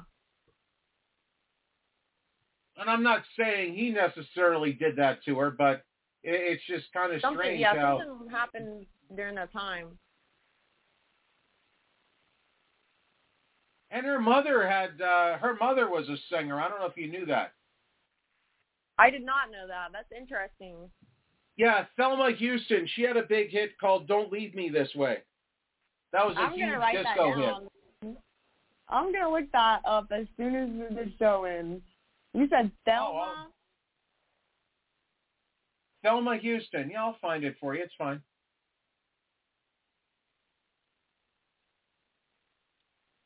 Yeah, I saw something playing on Whitney Houston the other day, and that was very interesting. And then a little bit after that, I saw something going around about, Amy Winehouse, and you just look at her, and it's like, wow, like, you just look at the before and after of these women, these celebrities, Like, I mean, Elvis Presley, too. Like, wasn't that really what happened to him, too? More drugs, I guess, but yeah. So, back to the question, and we can get back into this, but I want you to actually think seriously. Just one good guess about which person that's stupidly famous that just bought 1.7 million shares of Budweiser. Okay, can I have a hint?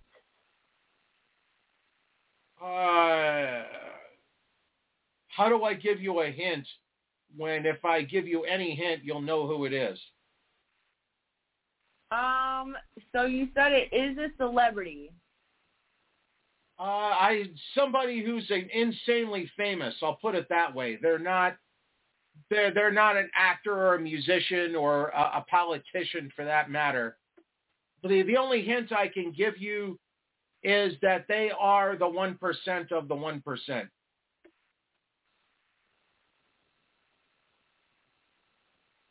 Is it Bill Gates?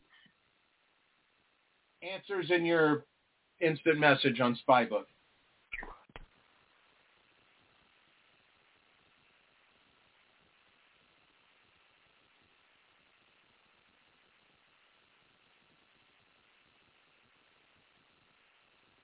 Wow, okay, it was him. That's weird. What is he going to do to the beer?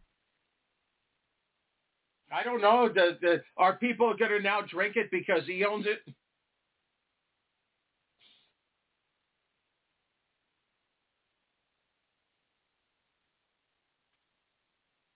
That's really weird. What is he going to do to it?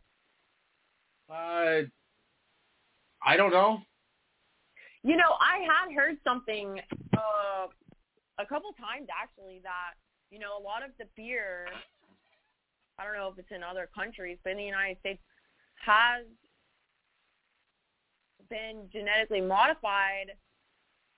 So it is, like, I guess, contributing to even more estrogen, I guess. I just want to see if I posted this on my Spybook wall yet. No, I did not. I thought I did. All right, I got to post this real quick.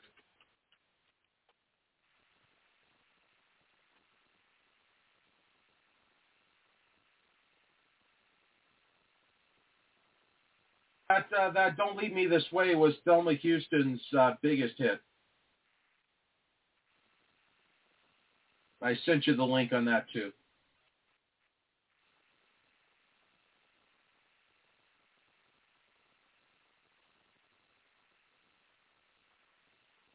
Yeah, I didn't know that her mother was an artist as well, so I'm very interested in checking that out.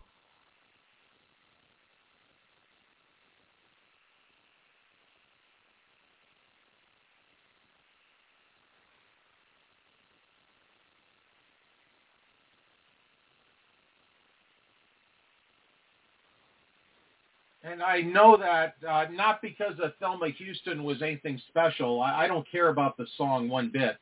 But I remember when I was a kid, I used to really like the remake of it. And I'll send you the remake. I don't know if you know this or not about me, but I'm a... have you heard of the Billboard music charts? Of the what? Billboard music charts. No, I don't think that I have. Songs that became number one, things like that.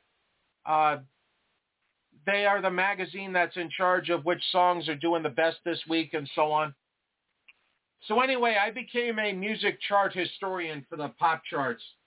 from the 70s through like maybe the 2000s.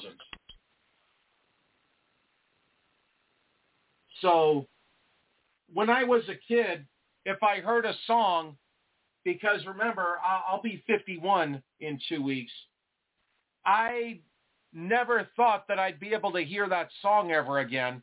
So I would run out and hurry up and buy the cassette single of the song, because if a song only got to number 53, then I'd be like, well, I'm never going to hear this again. I better hurry up and go buy it. Now you don't have to worry about that. Go ahead. Oh, you thought it was going to go away? Well, yeah, you didn't know that 20 years later there'd be YouTube and then you could just look for it.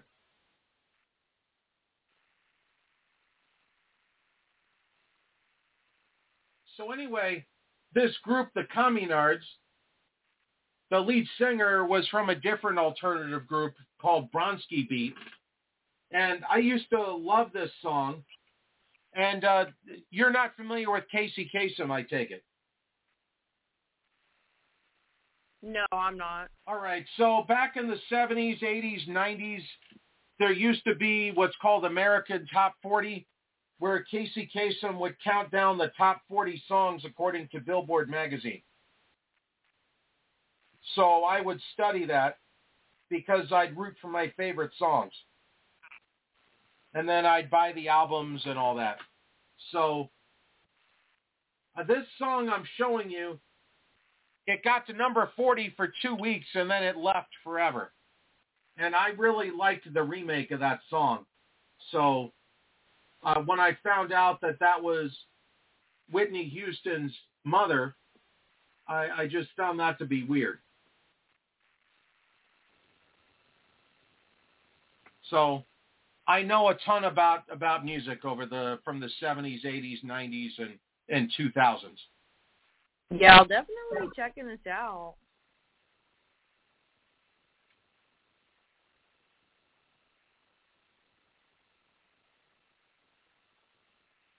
But yeah, that was my jam.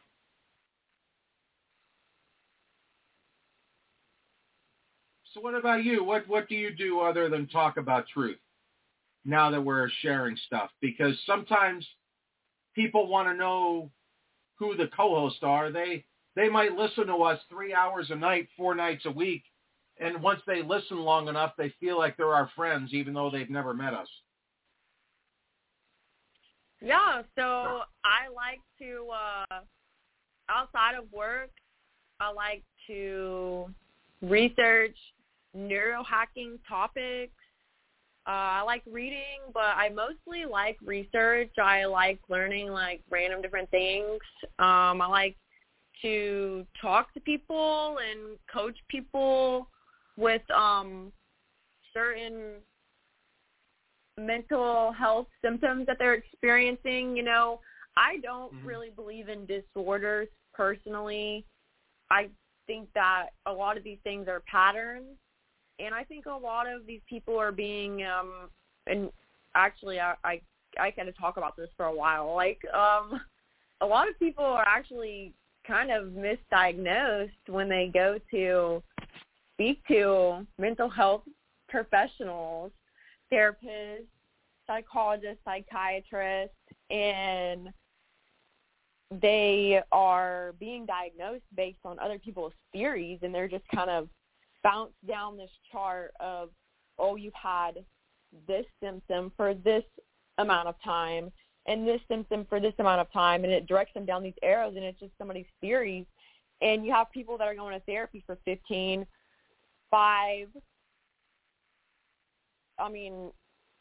20 years, and I think that that is insane. And you have them bounced around on different medications, and then you shouldn't talk to them. And it seems like the root issues are just not solved. They're not being solved in therapy. There's actually some psychologists and a psychiatrist that I recently found that they have kind of denounced the field, like the regular mental health field, and they've started talking about how a lot of, quote, mental illness are learned, they're patterns, and they're not just learned patterns in your mind, but it's in your nervous system, because we mostly are our brain and our nervous system. And what I find talking to people is that a lot of times these negative narratives and negative scripts that they have inside of their head, it was not even given to them. It was given to them by a person, usually a parent figure, but they adopted this like negative script, which leads to like this negative self kind of image that they have of themselves. And whether any type of illness, it's kind of just letting, like, if you look at the word disease, dis-ease, I'm sure you've heard that before in our kind of crowd. Yeah. Dis-ease. If you look at the word disease, these issues are likely the body's, like something like trauma stored in the body, and it's showing up in the psyche. And that's where you have anxiety, depression. And I was working kind of with people specifically with anxiety and depression. I didn't feel equipped to handle more, quote, complex issues because they're all patterns. They really are all patterns, whether it's anxiety, quote, disorder, public speaking, quote, phobia. Once you replace the phobia and the disorder and really see that these are patterns that are ingrained deeply in the nervous system and that your body has like a physiological response to what your brain kind of tells it, then people are able to stop going to therapy and really take ownership over their mental health and reclaim their lives, pretty much.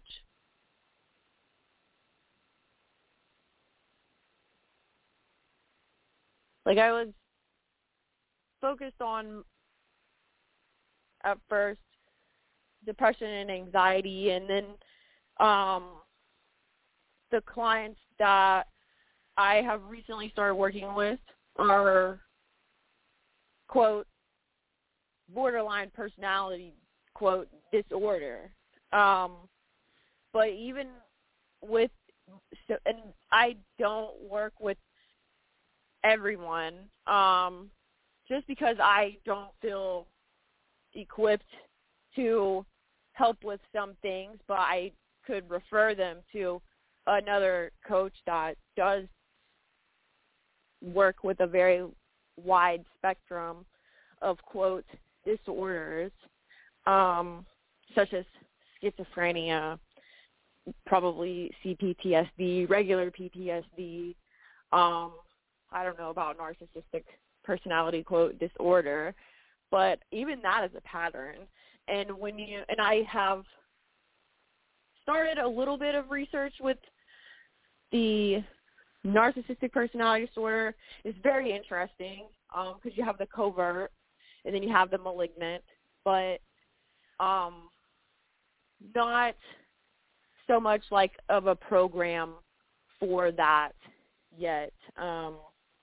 But all of these issues, it's a very common theme that it seems people have trauma from almost always their childhood, and then they've either attracted bad partners that have added to that trauma, or that childhood trauma has just stuck with them. And, I mean, it could be like a lot of things that add to the trauma, but it stores in the body, and then it basically manifests in the human psyche, and it's very interesting.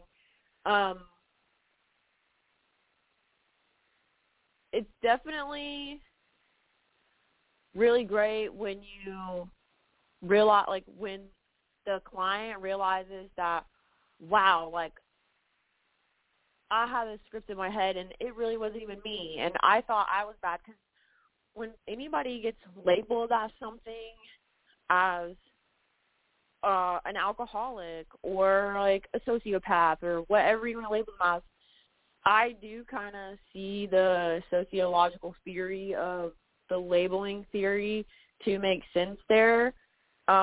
people start to believe that. And then they also, when they first realize something's wrong with them, like maybe they have anxiety, and I have heard this from clients before, that they instantly go, like in their brain, whether it's to themselves or out loud to someone, like, why am I like this? Am I always going to be like this? And how, like, am I going to get better, And they just go through these things in their heads, and it's good when they realize that a lot of times those scripts that they have, like the inner critic, it didn't even come from them. And then they realize, oh, wow, like this was kind of given to me by someone else. And then we work on, releasing that and making new patterns and rewiring, like, the thought process. Oh, that's interesting. I didn't know you're into that kind of stuff.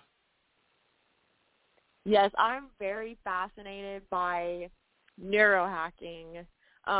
Dr. Andrew Huberman, the Huberman Lab podcast, I am very interested in his research. He also talks about the eyes. He talks about a lot of different things, but he talks about neuroscience, and his background is very interesting too. His lectures are very long, they're like about 2 hours, but he talks about a different way of looking at biology, like with neurobiology, and he talks about the eyes, and he says that our eyes are we have our brain, but our eyes are basically like almost like two brains, the way that they operate. And I just thought that was really cool random fact, that our eyes are like two extra brains. He talks a lot about the autonomic nervous system. We have our nervous system, and we're mostly just our brain and our nervous system. But our nervous system, the human nervous system, is composed of 5 parts, and then the eyes would be the peripheral nervous system. So whenever we see something out of our peripherals, like, it is our peripheral nervous system that alerts us to that, and we can respond accordingly. He's done some pretty cool research with, I think, Navy SEAL. What is his name? I can think of his name any other time. Oh, I wish I could help you. I don't know exactly. I'm looking it up right now. I think was it David Goggins? Is that it? Does that sound familiar? I can't help you. I don't know. Yeah, it is David Goggins. It's his Navy SEAL. He did some kind of experiments with David Goggins. I'm not sure what exactly. I can't recall what kind of experiments that they did, but I think it was, if I'm not mistaken, like on fear. But David Goggins, yeah, he wrote a book, author of Can't Hurt Me, and he was a Navy SEAL. So that was an interesting thing. So let me ask you, what can Bill Gates do? And I asked this on my spy book. I'm waiting for the answer. But what can Bill Gates do to get you to buy Budweiser? Nothing. I definitely won't be buying Budweiser or Bud Light.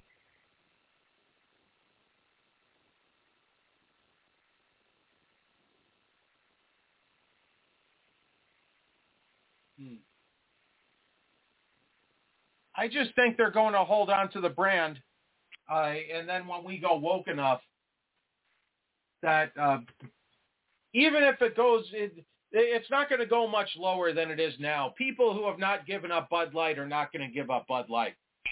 So now that the brand is cratered, it's just going to sit dormant for a little while, and then when nobody has money again, and there's less beer brands, then they'll have a little bit of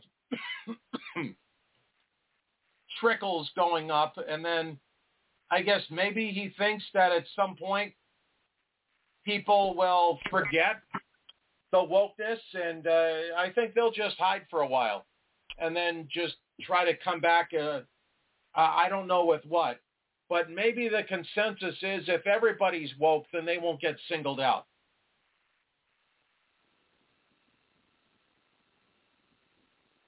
I think that's the goal.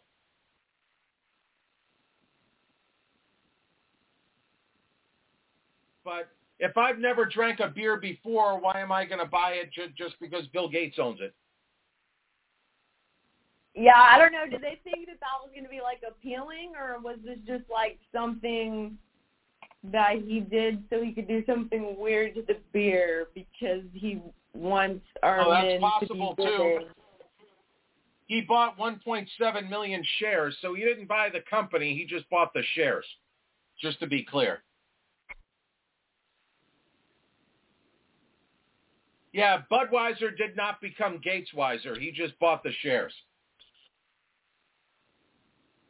Yeah. Does that mean, does that imply some sort of ownership? Or was that just a way of, like, trying to promote the product? Like, what was the motive there? I think personally that he saw Budweiser at its lowest point, and I guess he figures that at some point everybody's going to be woke enough, and eventually that money will pan out. I don't think that you buy that many shares and not expect to get your money back.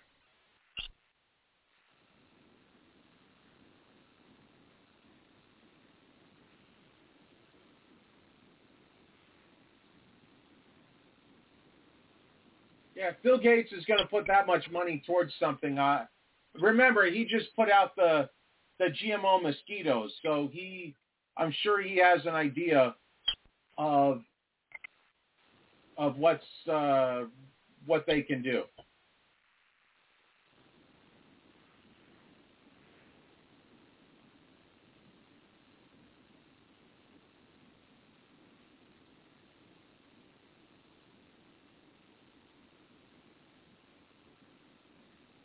Speaking of which, we strangely have a lot of mosquitoes out here.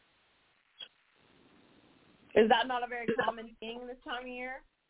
No. Not at all.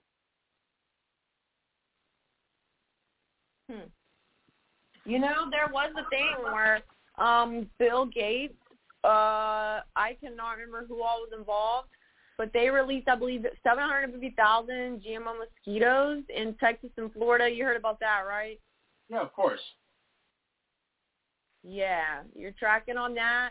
And, yeah, Nikki Fried had a lot to do with that. And, you know, somebody had asked her questions about, I think it was about this or about something, but she sent the agricultural police, which is, I didn't know that was a thing until I saw someone,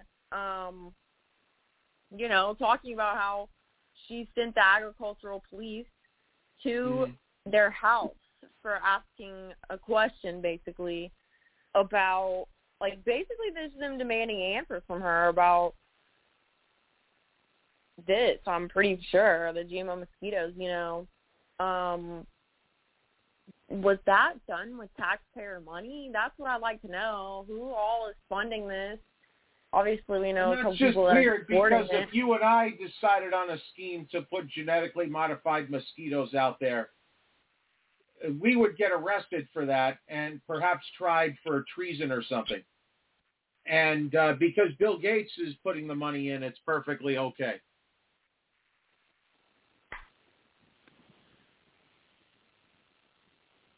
It's weird how it works like that. If you're a 1%, you have the ability to euthanize people if you want.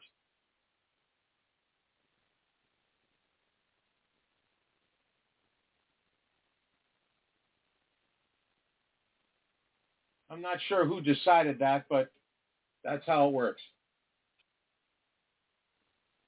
One of my friends, during the time when they were talking about releasing them, before they released them, but they were, letting people know for some reason that they were releasing them. It's like they tell us what they're going to do to us, and people just don't pay attention, or they just don't care, or they think that it won't affect them. I don't really know, but one of my friends was looking it up, and I don't remember what they were claiming it was for, but they were claiming that they were doing us a favor, pretty much, that they were releasing some type of GMO mosquitoes that was going to result in a decrease, in the amount of mosquitoes, I guess, that we have. Yeah.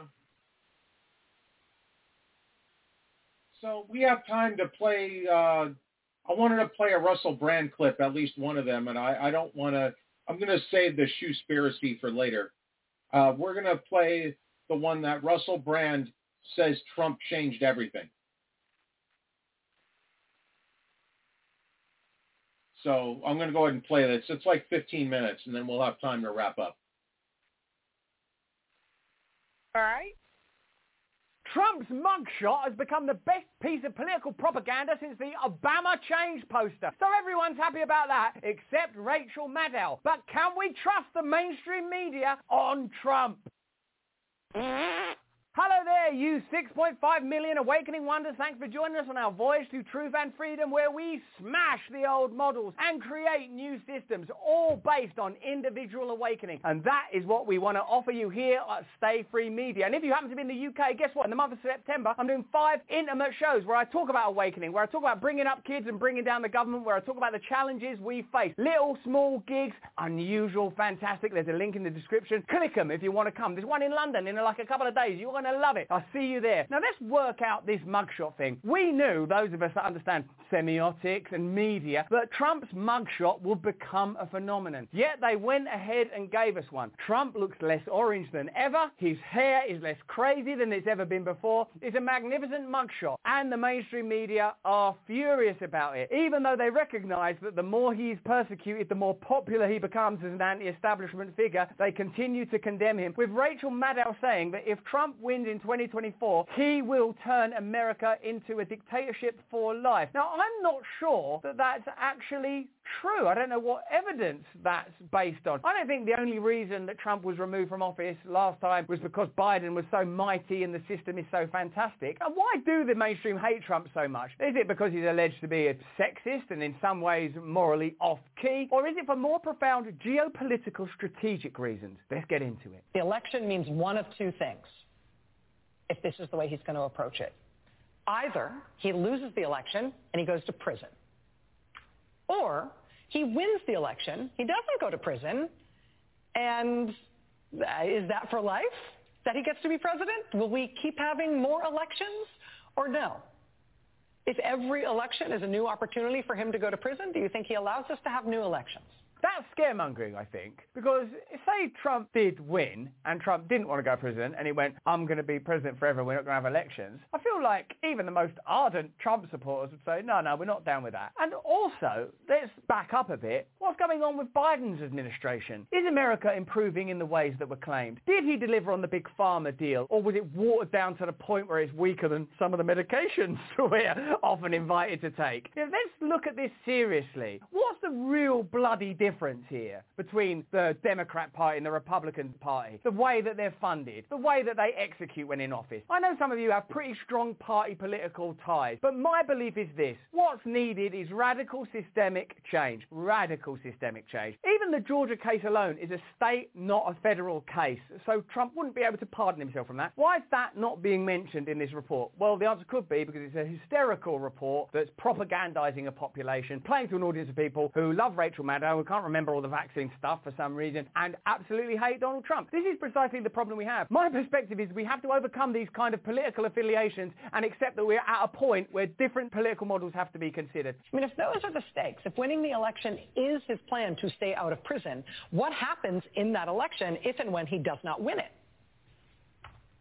Does that kind of an election end with a graceful concession to a fair and square re-elected President Biden? Russiagate, Russiagate, Russiagate, Russiagate, Russiagate. The function of this piece of news is to ensure that you vote Democrat, to ensure that the Democrat base is mobilized into voting. I don't think the Democrats or the Republicans are going to provide the kind of solutions that you require, and I don't think you do either. I think whatever side you're on, your argument will basically be, yeah, but they're better than the other party, and these small differences are all we're being offered. offered. And I say that's the biggest problem of all. Being willing to kill one another over these small differences is what prevents the real change that's required from ever happening. I mean, if Trump and his supporters see the stakes as losing and going to prison or winning and being president, and probably president for life. You can't say probably, not probably. It's not like almost definitely like you know. I would like to see more introspection, more reflection, more openness. I'd like to say, look, I know why you love Donald Trump. I know you're angry. I know you feel there are metropolitan elites that called you a basket of deplorables that don't like you. I know you're getting poorer and poorer, the fentanyl crisis. I know that people don't listen to your concerns. I know you've been discouraged, discredited, disgraced, that you feel that your flag has been dishonoured, that your principles have been forgotten. But I'm telling you, we're going to do better. Like, they can't say any of that because Biden's in office and he's doing nothing of note or value or worth, and all of the promises he made while campaigning have evaporated into nothing. So they can't offer you that. So all they can offer you is hate, hate, hate, hate. All both sides are offering you is hate. You cannot generate anything from hate. You can't. All you can do is ossify and oppose.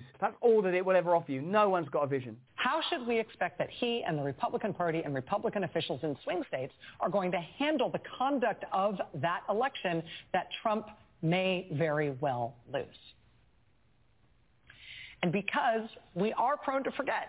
Yes, I think we forgot the efficacy of vaccines, didn't we? We have to say out loud, I mean, that we would be remiss, we would be willfully naive to ask that question as if our politics exists in a vacuum, somewhere outside the rest of our news.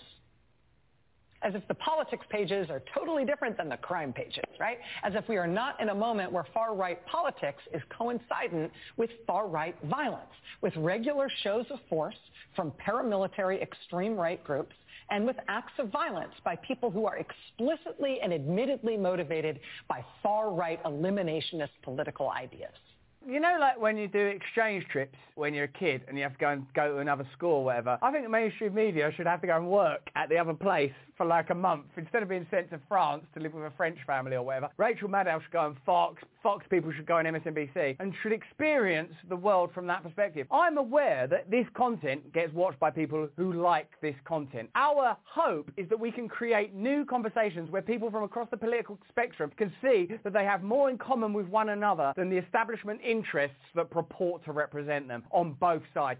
That is our aim. Our aim is about new models, new freedom, and how your personal awakening can change the world. We don't want to say, oh, it's the others. I don't even want you to not like Rachel Maddow. I don't think you can generate anything. I know that in the comments below you'll go, oh, I don't like Rachel Maddow or whatever. That's not the message. Rachel Maddow's a human being. She's got her own set of interests. We can't keep doubling down on this stuff. We really have to move beyond it. What I'm critiquing here is the hysteria around Trump and saying that you know, her saying that Trump will stay in office for life. There's no precedent for that. There's no reason to say that, and there's nothing about the Biden administration that makes anyone believe that things are any better. They're not any better. What about the war alone? The war alone. No alternatives, no solution, no talk of peace. Why are we not discussing that? If you want people to behave rationally, as you claim, then have a rational conversation. Don't double down on the hysteria and propaganda saying Trump's going to make himself president for life. That appeals, that kind of rhetoric appeals to the people that already love Trump, that see him as an anti-establishment icon. People should acknowledge what it is that people like about Trump. He's good humour, the fact that he's willing to attack and criticise the establishment, the fact that he's anti-war, that he reaches ordinary Americans, and perhaps we can get somewhere on that basis. Making hysterical propagandist claims on either side just creates more and more division. It's not going to lead us anywhere, and it is going to mean that the mugshot becomes a political icon. It galvanises people into supporting Trump. Let's have a look at how effective this mugshot has become, and perhaps why this is happening. The Trump mugshot's like the new Che Guevara t-shirt. The mugshot for the ages. Hot off the t-shirt press, stores are seizing on Trump's moment too. I think it's funny, the second I saw that mugshot came out, I knew that the t-shirt presses were going to be going crazy. I don't support that man at all, but I would wear it as a joke to an event. That's funny. I would wear it as a joke to an event. It's a good t-shirt. People don't understand iconography. People don't understand the new information age. People don't understand that centralized media, corporate media, is dying. Its model is dying. And it's trying to prevent its own death by doing what it's always done more aggressively, rather than saying we need more discrete, rational, discursive, open, reflective models where we don't haughtily talk down to a population, but where we invite them into the conversation. Let me know in the comments if you agree. Meta. I can't continue to make this fantastic content without support from ExpressVPN, who can radically improve your Netflix experience. In fact, using Netflix without ExpressVPN would be like buying tickets for Lollapalooza and only getting to see the opening act. That's because the content available on Netflix depends on your location. Without a VPN, you'll miss out on thousands of shows if you only access the Netflix library available in the country you live in. But ExpressVPN unblocks all that juicy hidden content by letting you change your online location. You know I live for South Korean movies, so ExpressVPN has been a complete game changer. I just open the app, select a different country, and tap one button to connect. As soon as I refresh the page, my film was there. Now I can watch my South Korean movie. And with ExpressVPN, not only can you stream in HD with zero buffering, but it's compatible with all your devices, including laptops, phones, tablets, and smart TVs. So be smart and stop paying full price for streaming services and only getting a fraction of the content. Get your money's worth by going to expressvpn.com/brand. That's EXPRESSVPN.com/brand and get an extra 3 months free. Now let's go back to the content. Trump down in Georgia, turning that mugshot into a record-breaking fundraising haul. According to Politico, Trump's campaign claims to have had its best day of fundraising yet, pulling nearly $4.2 million on Friday night alone, making it the single highest 24-hour period of his campaign to date. I love when he said, one more indictment, I'll have this election sewn up. He talks the language of modern politics. Perhaps it wasn't just a coincidence, the fact that he was the Twitter president. We thought that Obama represented a true progression because he was from a new, diverse race, because he had a sort of a charisma and conviviality. But it appears that actually Obama was a very traditional president in the sense that he represented establishment interests, particularly financial interests. In 2008, he continued with drone wars. And Trump, in spite of being an older man and indeed a white man or orange man, depending on your perspective, has understood the media age in a way that no other politician, certainly in the American landscape, do. This is a new time, new models of communication, and I would suggest new political models are going to emerge from it, whether they are authoritarian, centralized models, a bit like actually Rachel Maddow is suggesting, but I would say there's more danger of authoritarianism, curiously and paradoxically, from the liberal left than there are from the right. Much of that fundraising comes from merchandise, t-shirts, posters, bumper stickers, coolers, ranging from $12 to $40 on that website. You see some of it there. Literal advert for that. It's like when MSNBC does Pfizer interviews. Also has been peppering online donors with emails and text messages.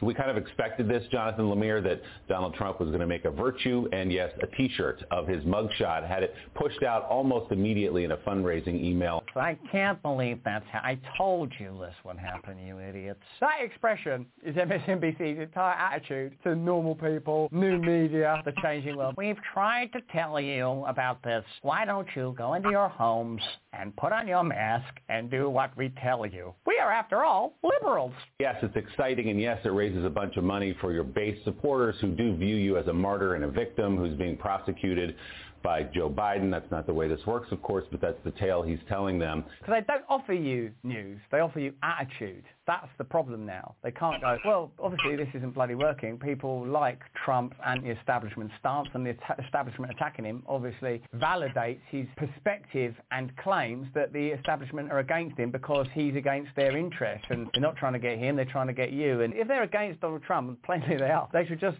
try to stick to the facts about this and move away from the emotions, because they've lost the emotional war because they don't actually care about ordinary people. They can't win that war. The question is, does it help him beyond that? He does have to win, if he gets through this primary, a general election.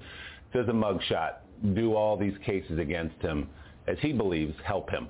Yeah, there was speculation when he was first indicted in New York back in April. They could have just done the face. Thank you. There it is. Guys, here's what you should think.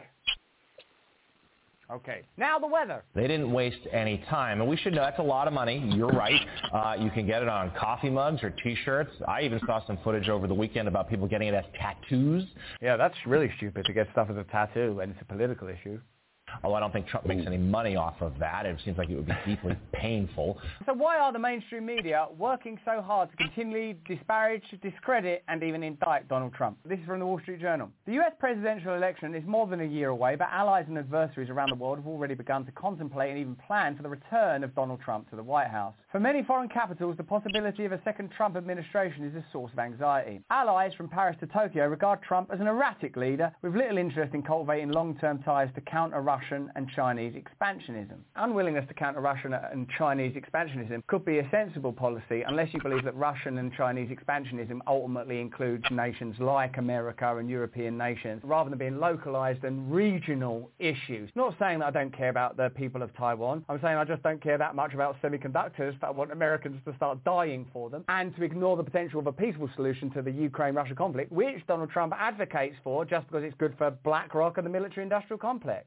Policymakers and politicians were reluctant to make public statements that might rile the current administration or an incoming one. The officials interviewed by the Wall Street Journal did share their thoughts about what a Trump return to the world stage would mean for geopolitics. Among the most widespread fears is that Trump would spark a global trade war. Well, for a global trade war than a global war. The candidate has threatened to impose fresh tariffs on all goods imported into the US, hitting friend and foe alike, a move that risks sowing divisions in transatlantic relations in a time of war. Yeah, I think the war's the issue. Trump has also threatened to withdraw the US from the North Atlantic Treaty Organization, a move that his former National Security Advisor John Bolton recently described as a near certainty if he is elected again. Why can't we discuss those ideas? Some governments are moving to lock in military assistance to Ukraine to strengthen security there in case a newly elected Trump scales back US support. Members of the Group of 7 wealthy nations are trying to reach bilateral agreements with Kiev to provide weapons that meet NATO standards. Even the Group of 7 wealthy nations seems ridiculous, with escalating fuel bills, increasing poverty, the decimation of ordinary public spaces, the poverty and despair on the streets of most developed nations. Where's all this wealth going, I wonder? And Washington has sent billions of dollars in arms and humanitarian aid to Ukraine. There's a strong possibility Trump might be re-elected, said Benjamin Haddad, a French lawmaker from President Emmanuel Macron's party. It forces us Europeans to read the writing on the wall and take more responsibility. Part of the reason, at least, that Trump is unpopular is because of his anti-globalist position, or at least that he isn't a fully imbibed and controlled globalist asset. That Trump policies might not lead to more war, but might lead to less war, and that is part of the problem. French officials have been warning European allies that the possibility of Trump's return requires the continent to significantly expand arms production from artillery to missile defense systems so it can supply Ukraine on its own. How do you feel about that? Oh no, America won't be supplying arms to Ukraine anymore. Do you want that? I actually,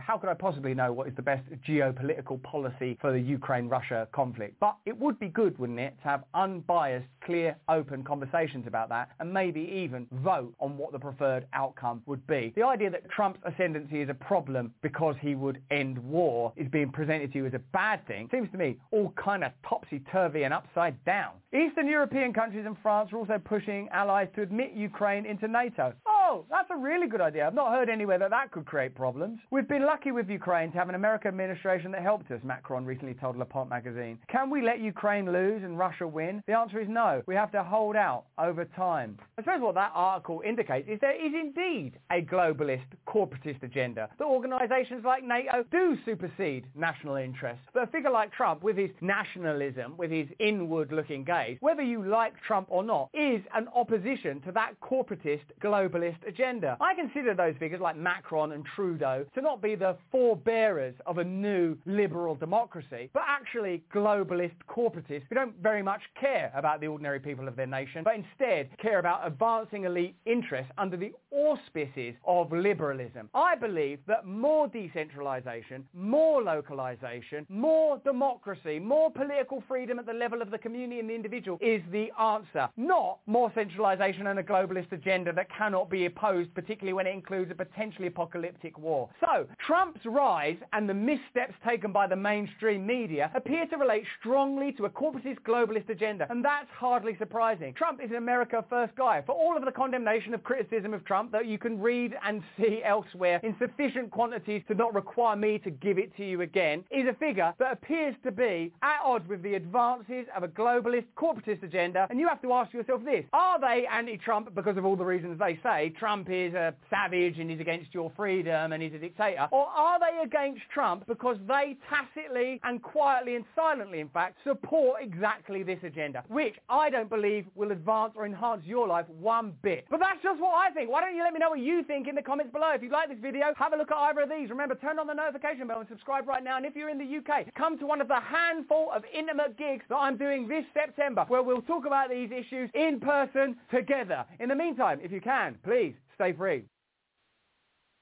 All right, I thought you might appreciate that. We have enough time if you want to go over anything else or if you want to discuss that video we just watched or listened to. Where was that on? That was Russell Brand on YouTube? It was from his, yes. On YouTube? No, if I play something, it's from the last day or two at least, sometimes today. Oh, you said it's on, you said it was from YouTube? Yes. Okay. Yeah, that was in Washington State that you were talking about, that teacher?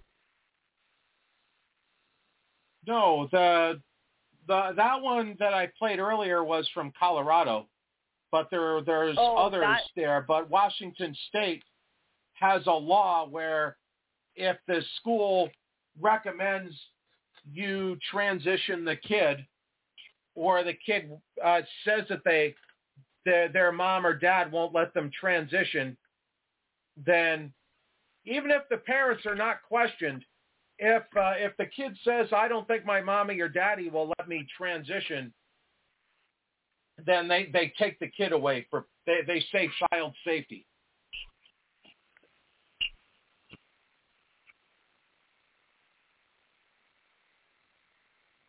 So that's the new rule. In Colorado. Washington State. All right. In other states, they're just doing stuff, and they're telling the teachers, don't put it on anything digital. Make sure it's always written, because we don't want the records to come up and get you guys in trouble.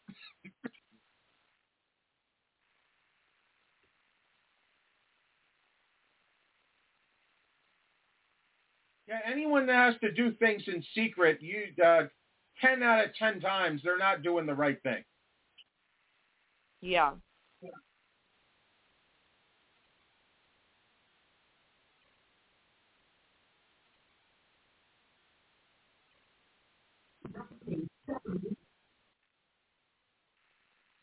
So we just got the 90-second buzzer. So is there anything else you want to go over tonight? Nothing that I can think of. I'm going to tuck in with some more speakers, and hopefully we can get somebody soon to talk to us about some property rights councils or some of these policies that are being implemented in our cities without our consent. Okay. Well, thank you for being here, and we'll talk again next week. It's always nice to have you. Yeah, absolutely. Thanks for having me. It's always a great time. All right, everybody. We'll be back again next week. So please we'll be back tomorrow. Please support the other shows on the network. It is not just the Proof Negative show here, but until tomorrow, hold on to the handrail. Keep hope alive. Remember, only you can prevent forest fires. I am Proof Negative. I am...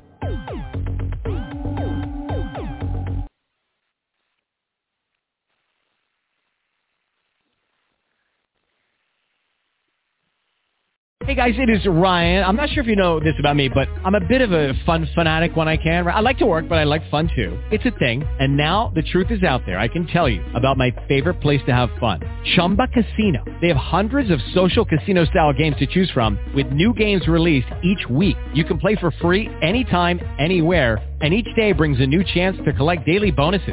So join me in the fun. Sign up now at ChumbaCasino.com. No purchase necessary. VGW Group. Void where prohibited by law. See terms and conditions. 18+.